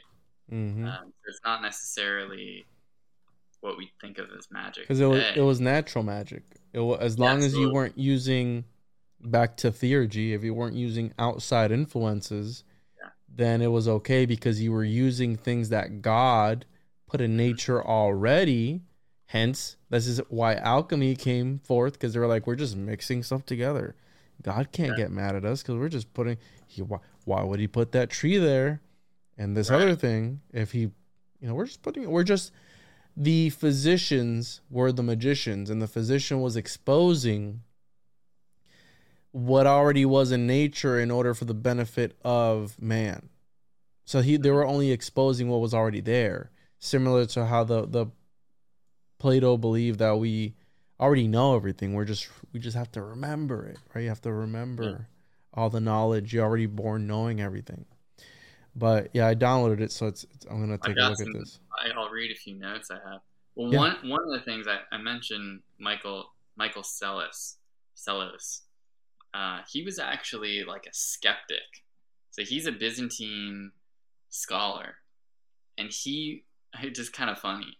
He was skeptical and wanted to investigate all of these magical occult type things, and in doing so, he actually resurfaced them, which is kind of he totally did not accomplish what he wanted to do. So things like the Chaldean oracles, the Hermetic corpus. Oh, this was a Greek monk back then. Yeah. Okay. So he brought back the Chaldean oracles, the Hermetic corpus, and Neoplatonic literature, right? And they hadn't been forgotten, but they were not popular. And he was like, oh, let me go back and look at all these things and prove that they're, whatever, this and that they're silly or heretical. And in doing so, he brought them back to the mainstream. And so now all of a sudden, Neoplatonism, theurgy, Hermeticism, the Chaldean oracles were all popular again, which is kind of funny. And of course, that he actually became a big figure in like magical traditions because he inadvertently, like he wrote a book on demonology, but he's criticizing it, right? He's like skeptical of it. But okay, King James. Yeah, like King James, yeah, who's like writing against it, but then all the occultists want to read it, because it has all these interesting details. Yeah, there's interesting stories like Zoe, the Empress Zoe, and that's another thing in Byzantine history. There were empresses, not just emperors. So it was sort of a progressive society in many ways. The Empress Zoe had a statue of Jesus made with incredible materials, so it's like gold and all that. It was so lifelike, this is from the book, so lifelike that it could respond to requests by changing its color. What? And it could also answer questions on the future by changing complexion. And she offered perfumes as sacrifices to God and had an entire alchemical laboratory for making perfumes. So it's like this like highly feminine, like magical Christian thing going on. They had so many wacky things. So I'm so interested by all of it. Bro, what in the world? Really? That's like, Yeah. that is the most heretical thing I've heard today. A statue of Jesus that Yes. they infused with some sort of talismanic magic to invoke an entity into it in order for it to divinate to them. Uh-huh. What in the world? And then she was doing perfume alchemy, basically perfume magic.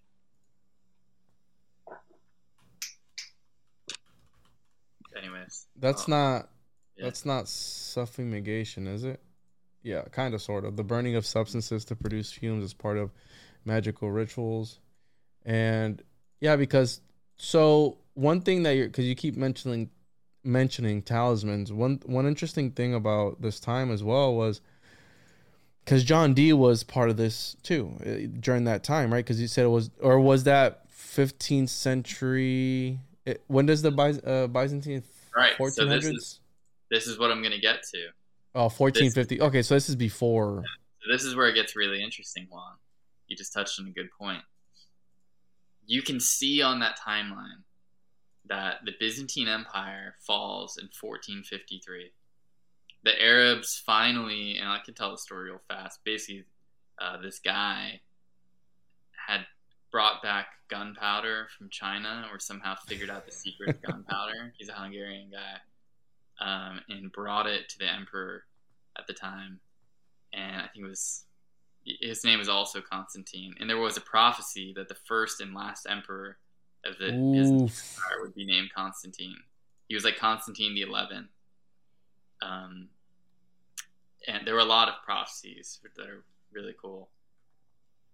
And this guy came and he said, hey, like, I have this gunpowder stuff. Like, let's build a huge cannon, like 100-foot long cannon, and we can take on the Arabs. And the emperor was like, all right, man, like, I've got, like, the Arabs are on the doorstep. Like, get out of here. Like, I've got better stuff to do.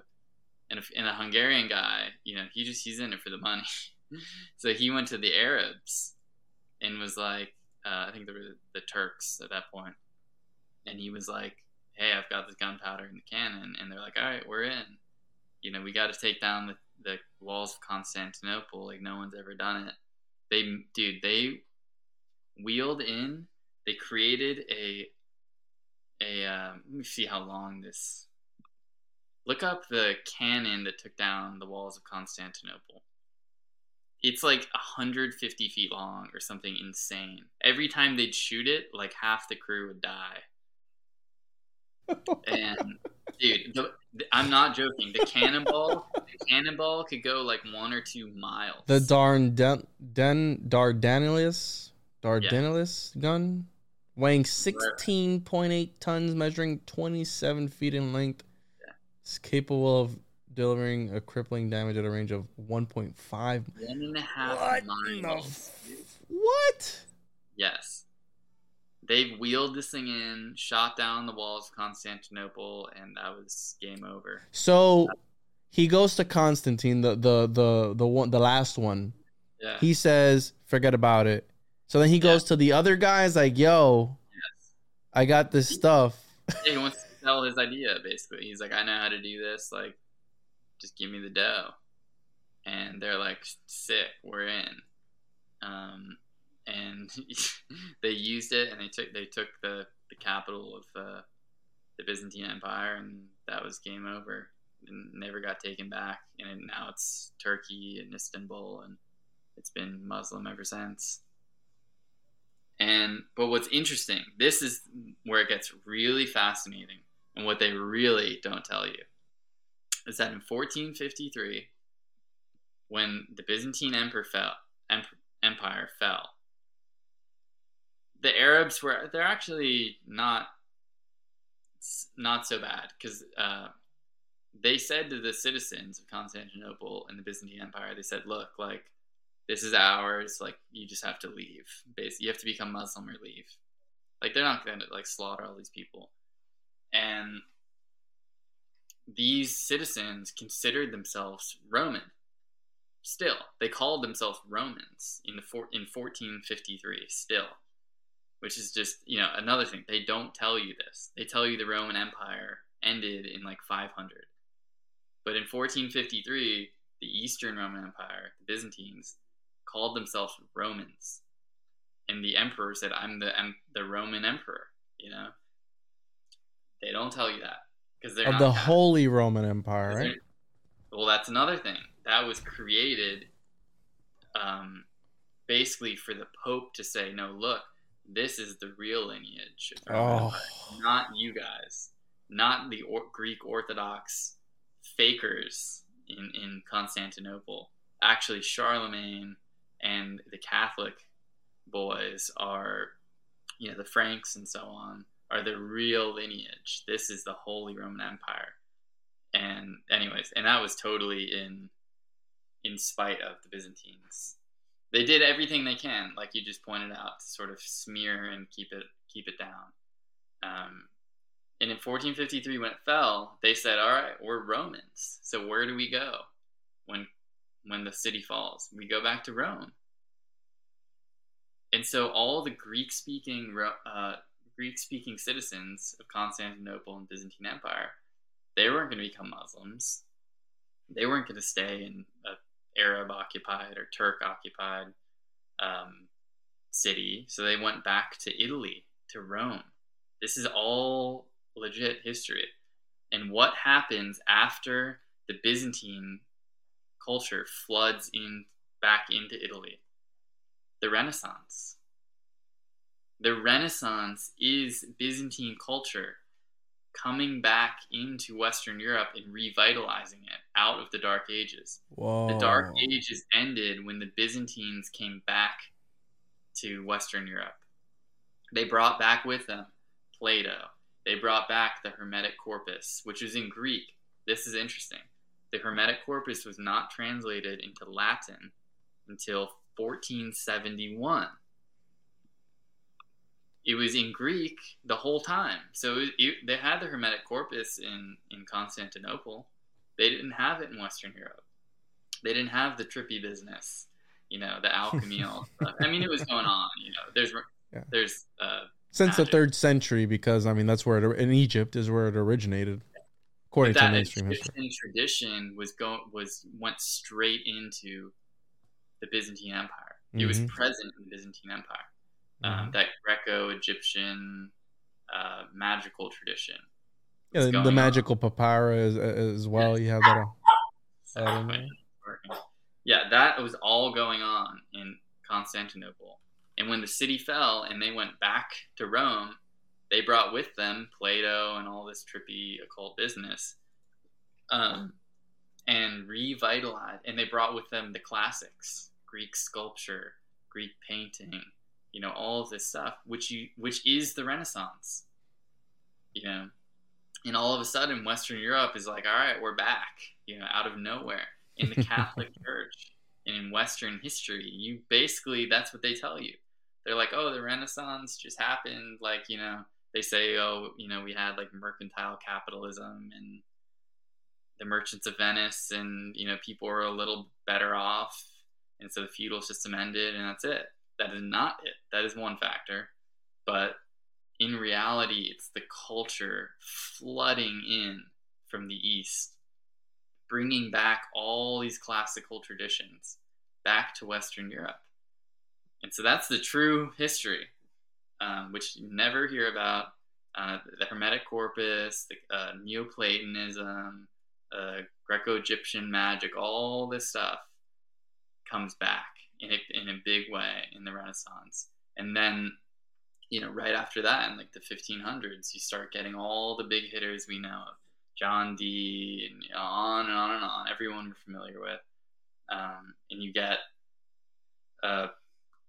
Rudolph II in Prague, which is not that far from Constantinople. And he's trying to carry on like that sort of tradition and revitalizing Europe and, you know, the occult ways and esoteric stuff. and it comes back. It was gone for 1,000 years, more or less. Could have been held in secret societies and stuff for sure in Western Europe, like the Templars and the Rosicrucians and what have you. But it was out in the open in Eastern Europe, and then in the Renaissance, it's back out in the open, more or less. It's an interesting, molding, basically, combination you don't really hear about. Yeah, so it has this reemergence. It's this where how you're saying it was underground, yeah, and then it kind of popped its head back up, and then goes back underground around the 17th, 18th century, where it starts to die off, but not because of that, because of modern day. Well, I'm talking about alchemy, modern day chemistry. Everything else is more not, because again, this is also during the time where you had Descartes and all the greatest minds, like around this time, the 15, 16. And one thing I wanted to point out, because you were mentioning talismans and all these things, at the core of talismans is mathematics, which we know that John Dee and all these great minds were mathematicians, there were polymaths, there were these guys that knew everything, and the operation of creating a talisman involves astrology, the alignment of the planets, so astronomy, for those that believe in planets, and all these things. So it was mathematically encoded, pretty much, is what a talisman is. Like, they're using mathematics to imprint something on that piece of whatever it is in order to bring forth these properties that were otherwise supernatural, or who knows, but to charge it with a certain sort of energy. And Al-Kindi, I think, was 9th century, so this is before that, but either way, like the stellar rays and harnessing those rays from the celestial bodies to charge these items as well. There is, I believe it was, I want to say 9th century Islamic talismanic magic, where they talked about using talismans to quite literally warp people's perceptions and put phantasms in their minds and make them see things that they wouldn't otherwise see in real time. And they're talking about, that's talismanic magic. That's these people at that time. So some other notes that I had was that, this is kind of interesting, was that in Byzantium, and actually let me clear up that term before I even continue. Byzantium and the Byzantine Empire is a term. This is totally legit, coined by Catholic and Protestant historians in like the 1700s, 1800s. It is a new term. The people of Constantinople called themselves Romans. They consider themselves the Eastern Roman Empire. The term Byzantine and Byzantium are basically derogatory terms. They're terms created by Christian historians who want to distance that empire from their version of Christianity. So they give them this name that makes it sound so foreign. You hear Byzantine Empire, it sounds like some Arab, it sounds like something you have no idea what it even is. What is Byzantine? What does that even mean? Mm-hmm. And actually, the word is a legend. It basically means nothing. The legend is that the guy who founded the village where Constantinople ended up being, hundreds or thousands of years later, that his name is Byzant or something, and it's like totally just a story they make up to 1770. This is a recent term. Wait, what? So what? They named it way after it was actually a thing? It was never called that. No one in the Byzantine Empire has ever heard the word Byzantine or Byzantium in their life. This term was created to distance them and smear them and keep them from claiming Roman lineage. You see? So if we can label them something else, then they are something else, as sort of we talked earlier. Anyways, so that just seals the deal in terms of them being hidden, them being suppressed in history in the West. Wow, this just completely changed the name of the podcast, because I was gonna name it something completely different, but I'm gonna dub this the Byzantium, or however you want to say it, conspiracy, bro. Yeah, it is. But this is interesting. So with the Christian magic, in the sort of blending of Christian, Egyptian, Judaic, even Greek traditions, the Christians at the time in Constantinople actually wanted to align their version of Christianity with older traditions, like the Greek tradition, mystical traditions, like the Egyptian mystical traditions, because they actually, which is funny, because in religions you don't want to be a new religion.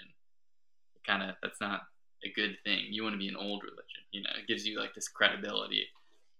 So they actually wanted to align their Christianity with these ancient systems to give them more credibility. So they wanted to blend in Greek and Egyptian things and even Jewish things to sort of pump it up and be like, no, actually, like we're just a continuation of this. Legitimize them, yeah. Because if it's like the year 300 and you're like, yeah, it's this guy from like 200 years ago, people are like, I don't know, like. So you wanted to sort of like hang on the coattails, and anyways. That's funny, bro. That's pretty. What else? They had something called Greek fire. I don't know if you've ever read about that. No, dude, you're it was a form of napalm. So, real quick, because we're talking about the Middle Ages, the Dark Ages. There's people who believe to jump it into the whole Tartarian crowd because, essentially, I mean, I know Tartaria, quote unquote, comes a little bit after this time, I guess. I don't even know when you would consider Tartaria a thing, like timeline wise. Maybe early 1900s and on. Like anything, right? The Gilded Age, I don't know. So that's Tartaria, but that conspiracy also linked to that there was no Dark Ages. Yeah. That didn't even exist. That they just like blend everything together, right, and just put it out. I know that the AD-BC system that we know was Joseph Scaliger, a Jesuit. I believe he was a French Jesuit that came up with the time chronology. I mean, as we know it today. And I believe Fomenko talked about this as well. And then you have the J and the year of our Lord and all these different things. What are your thoughts on that? That this time that you've been talking about quite literally didn't even exist, and that it's just a fabrication, and that it was much shorter than what they claimed it to be. Because we're talking about an empire, how you're saying, was one of the longest ruling empires of all time. Definitely in Western history, yeah. You know what I'm saying? It's kind of like brushed over. Constantinople was the center of the world. No exaggeration. Like any history book will tell you that. Constantinople was the trading center between Asia and Europe, between the Middle East and Europe, between all of these things. It's smack in the middle. They had control of the Mediterranean, control of the Black Sea, Red Sea, Black Sea, whatever the sea is that they're on. I think it's Black Sea. All of these things. They had naval control. They had control over North Africa. They were by far the center of culture, for sure, and wealth for about 1,000 years. And we gloss over them like it's no big deal. It's really amazing. That's what made me want to look into it. I'm like, all right, what's going on here? Like, what? I don't know about like time folding and time jumps and all of that. I can't really speak to it, but it's certainly interesting that in Europe you have 1,000 years of nothing at the exact parallel with 1,000 years of Byzantine history. Damn, bro. We focus more on the nothing than we do on the Byzantine history. Yeah. That's pretty wild. It's pretty wild. It's going on at the exact same time. Yeah, because how you're saying this, when the split happened, I'm not even thinking about the split. I'm thinking that it's all one thing all together, and it just kind of rolls over. But no, there was, how you're saying, that split. Yeah. Yeah, Eastern and Western Europe were completely split. Western Europe did nothing. Eastern Europe was balling out. Just like gold, like gold buildings, just like robots and all that. Like they had all this crazy stuff. They had Greek fire, which I just touched on. Greek fire was a secret. Actually, it's in Game of Thrones. Like that green liquid stuff that they like. I forgot what they call it, but they pour it on like the water and they blow it. They blow the queen up at the end of it with the whole thing underneath the. Yes, that's Greek fire. So in the Byzantine Empire, which is a fake term, but in the Byzantine Empire, they had Greek fire. It was a secret. No one knew what it was made out of except the people who made it, and it was like a guild. Like you couldn't tell the secret, and it helped them defeat everyone. They were literally just like flame. They had cannons that would just shoot out fire. Like flamethrowers, and if they were surrounded on the sea, they would just set the sea on fire. I mean, it was like unbelievable, and it's what else? So they didn't know what it was made out of, and only the people who made it knew about what it was made out of. Yeah, like anyone outside of the people making it had guarded state secret. Wow. However, these mixtures use formulas different from the. Oh, so the Arabs, the Chinese, and the Mongols, they had their own, but these mixtures use formulas different from the Byzantine Greek fire, which was closely guarded state secret. They had flamethrowers, bro. Yeah, they had flamethrowers. They had automatons, like totally balling out on all fronts. And our history books just gloss over, like, oh, yeah, Constantinople, was like the new Roman Empire, Great Schism. You might hear some of that. They don't tell you all this crazy history. They don't tell you about Emperor Julian. Look him up, dude. Emperor Julian was emperor for like 2 years. He was a full-on, and the empire was Christian. He was not a Christian. He was a Neoplatonic, like Greek, mystical emperor. He was initiated into the Eleusinian mysteries. He was all in on Neoplatonism. Do I got the right guy here? This guy? Yes. 361 to 363? Yeah, Neoplatonic. Oh, 2 years. Yeah. Wow. He was like a badass general, winning a bunch of battles. He died in battle, actually. But he was like huge in revitalizing like paganism and Greek paganism and Neoplatonism and all this stuff. He was initiated into the mysteries. This is going on in the 300s. They don't tell you that, that Roman emperors in the 300s are still being initiated into Greek mysteries. I mean, you know what I mean? He allowed Jews to rebuild the Jewish temple. Okay. Yeah, there's another funny thing to show you how Western Europe was so down in the ditches. Was that there's a funny story of Emperor Basil II.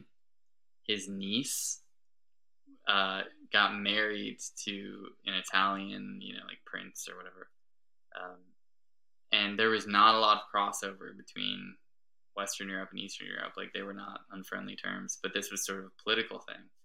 And at the wedding feast of his daughter, they saw her using a golden fork. It's a fork made out of like solid gold. And the Italians were horrified. They'd never seen a fork before. And they were horrified. They were like, these are forks that God gave you. Like, this is blasphemy. Like, you're not using God's forks, your hands, And you could look up, there's like paintings of her, of this moment in history where like the fork is basically invented in Western Europe. Like, they were like barbarians, Meanwhile, in the Byzantine Empire, they're like fully civilized, like all this stuff. I don't know. I have so much fun just juxtaposing the two. It's something I've definitely have not looked into because we're so focused on I'm focused on like the woo stuff, and obviously not saying that this didn't happen, because there is obviously fuckery afoot with mainstream history, which we have to be careful for. So of course they're gonna omit certain details and change things up in order to benefit their cause, whatever that may be. If you believe in that as well, like if there is this cabal of people that are at the center of it all, orchestrating these things and pulling the strings, if you want to believe that, because some people don't believe in that either. But yeah, this is really fascinating, man, with as far as everything that we've covered. And I never knew it was that interesting, but because I've read about the Templars, I've read about what happens after this era, I've read about Plato, I've read about Pythagoras, all these guys that kind of were at the forefront of There's so many books on all of those things. Yeah. And you're like, wait, like everything you just mentioned is surrounding this part of history. Mm-hmm. And there's nothing on that part of history. You know, you're like, wait, I know everything about the Renaissance. I know everything about Greek and Roman history. I know Caesar and all, but in between all that, it's just, they used whiteout, and they're like, wait, no. Those people write the book, bro. Yeah. You write it. I probably will at some point. There's a few good books, but they're not amazing. There's not enough scholarship for sure. So I say for the next one, we talk about Rudolph. We were supposed to talk about Rudolph on this one, but we didn't. But we'll talk about Rudolph on the next one. And then we can segue it, with John D., Edward Kelly, all those. I've been looking into some stuff as far as that goes. Yeah, I'll have to do more research. I know my stuff on Rudolph, but John D. and Edward Kelly I need to do. And Paracelsus, I mean, we could talk Paracelsus too, bro. Yeah. Like, that dude was on some shit for real, like, during this time. Yeah, and Rudolph had Kepler there too. Kepler and Tycho. He had Tycho. He had a bunch of guys. Bro, he had the crew. He had 200 alchemists working under him. Bro, Tycho Brahe was another guy that he had the fake nose. He had the fake nose on there, and he had a reindeer or something that's a best friend. Did you ever hear that story? Edward Kelly had no ears, right? Edward Kelly allegedly had no ears. He was a cropped-eared wizard. Yeah. Nice. So. Yeah, dude, we'll get into that on the next one, and I'll invite my friend who's obsessed with Rudolph as well, and we can chop it up with him. What are you reading lately? Right now, what I'm reading is I'm in the middle of a couple things actually. So the reason I asked you about that artist at the beginning was, I'm reading The Laurel Turns Green by my friend Alexander Rivera. He was co-author with Tracy Twyman on the Baphomet book, and I'm reading his book. He's going to be on the show. We're going to talk about it. Nice. And what else have I been reading? I've just been reading miscellaneous things as far as that goes. I told you I'm skimming again through The Devil's Doctor by Philip Ball, because it's a really good read. I love history that's entertaining as to read, while you're reading. It's telling you real things historically, but he's also very poetic in the way he says things. So, and the reason I'm rereading that book is because I want to do an episode on Paracelsus, because I believe that Paracelsus is an episode on its entire, just one episode on his own. But there's so many things about him that are around that is just like, where do you pinpoint? And I want to focus more on like the non-mainstream stuff, right, with them, like the esoteric, occulted stuff. Not like he was born here and he did this. Like, no, I want to talk about like some other crazy shit that he was into. Like, he believed in giants and dwarves and fairies and all these crazy, like the cool parts of the character. So I just been reading a whole bunch of miscellaneous stuff, research papers, and as far as books, I just finished. What did I just finish? Peter Levenda's The Stairway to Heaven, I think it's called. I finished that recently. Peter Levenda, Stairway to Heaven. Look it up, bro. Chinese alchemist, Jewish Kabbalist, and something or other. I finished that recently. I read my friend. Yeah, it's a good book you might like. Which one? Called The Last Kings of Shanghai. It's about Jews in China. It's crazy.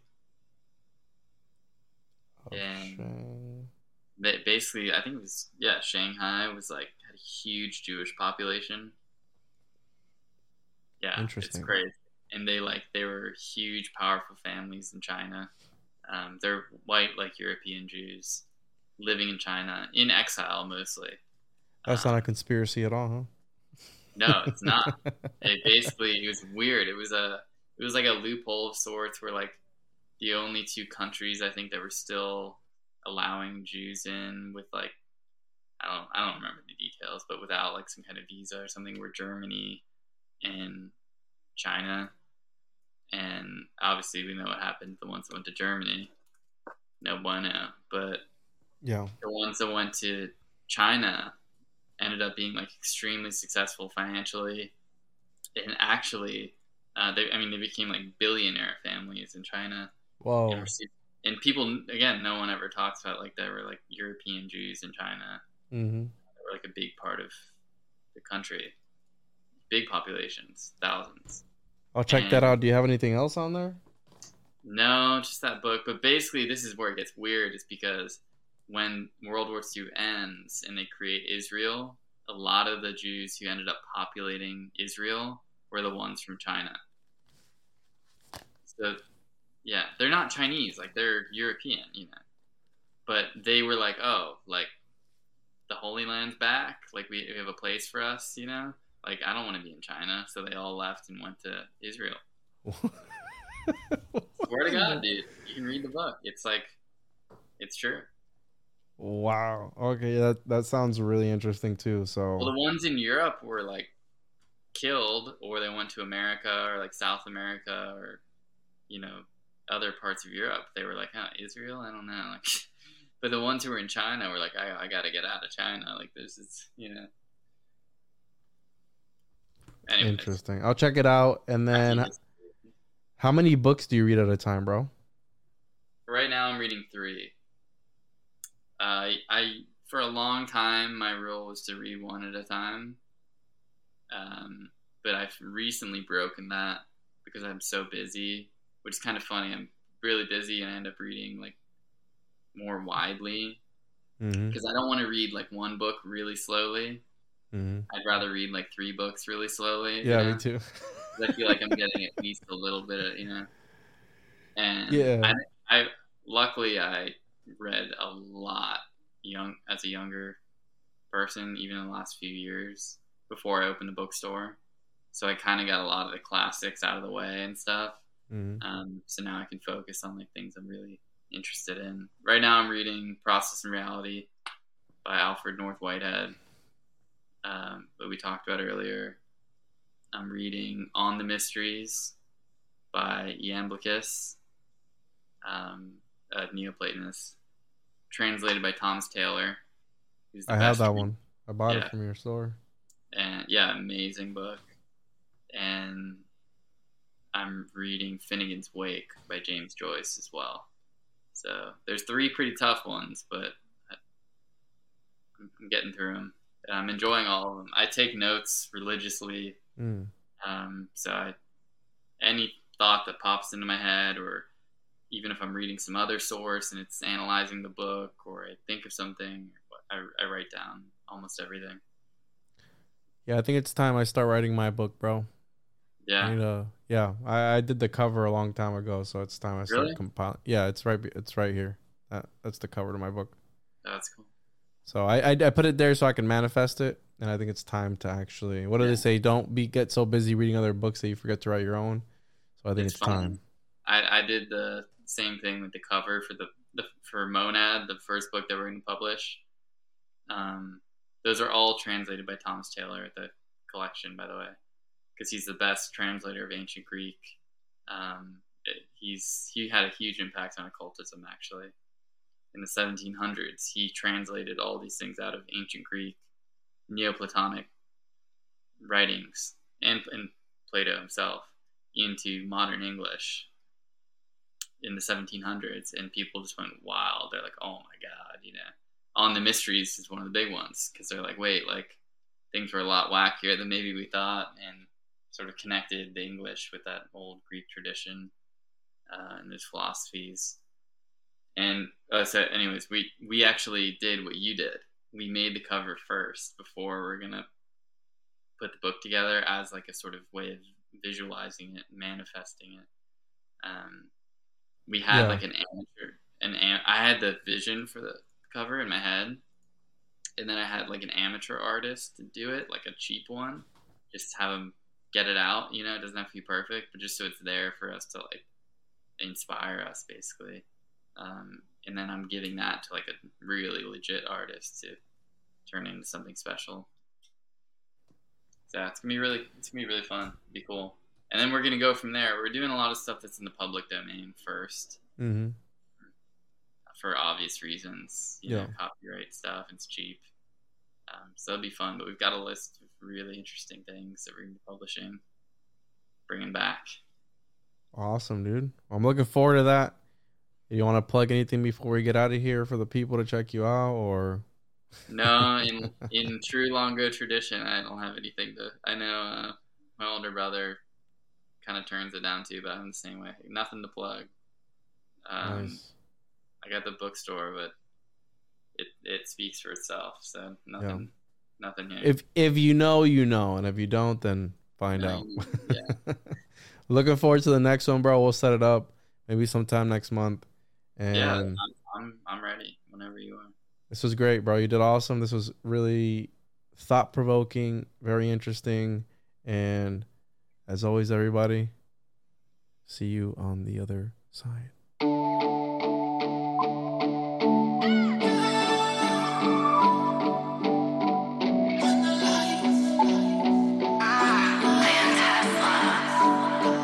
Man, he came up in church learning Jesus, but the questions that he had, they gave no reasons. Just told him to have faith or he's a heathen, but he just fell to pieces.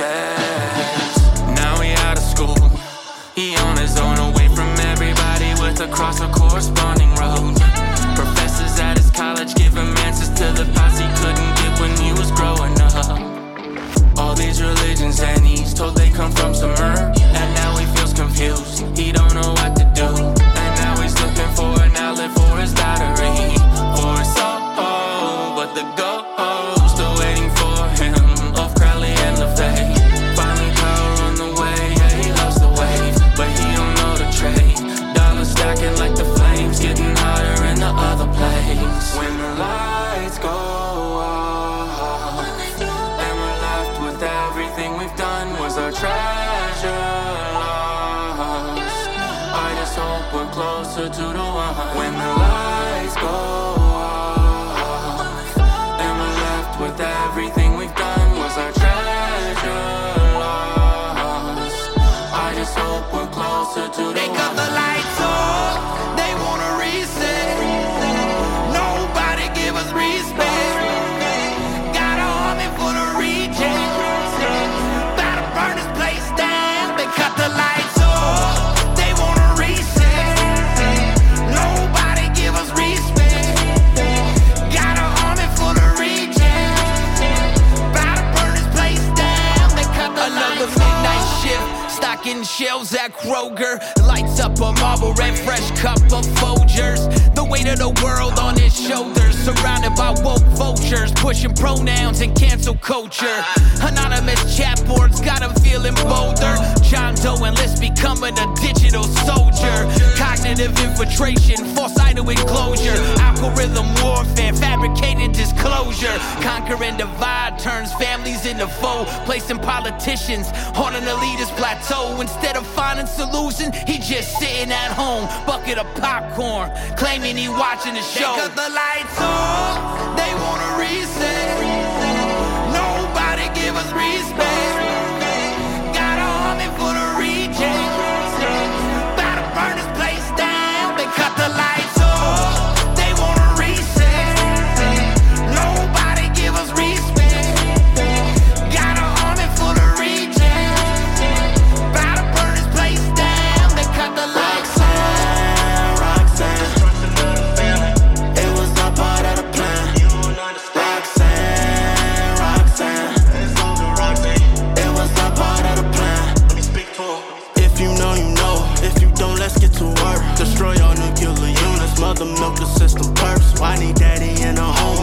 come up on the first? What if daddy was addicted and put the mommy through hurt? Did he come back from the war, but his mental ran through the dirt? Did the example at home push a generational curse? Mommy Andy on her own, she don't need a man with birth. She feel prideful yet despiteful, cause the family is reversed. She had a kid again, made more money for survival. Man at work is competition, it pleasing to domicile. Dad can't operate the home, cause mommy thinking you're rival. He said trust me, let me lead, but the system is her idol. A woman's power is a myth, they convinced you that it wasn't. It's not less than to be home, growing life inside of your stomach. And our power is a myth, once we harness up the skills, we provision for the family, that's how I value. They cut the lights off, they wanna reset. Nobody give us respect. Got an army full of rejects. About to burn this place down. They cut the lights off, they wanna reset. Nobody give us respect. Got an army full of rejects. About to burn this place down. They cut the lights off. Lights go off, and we're left with everything we've done was our treasure lost. I just hope we're closer to the one.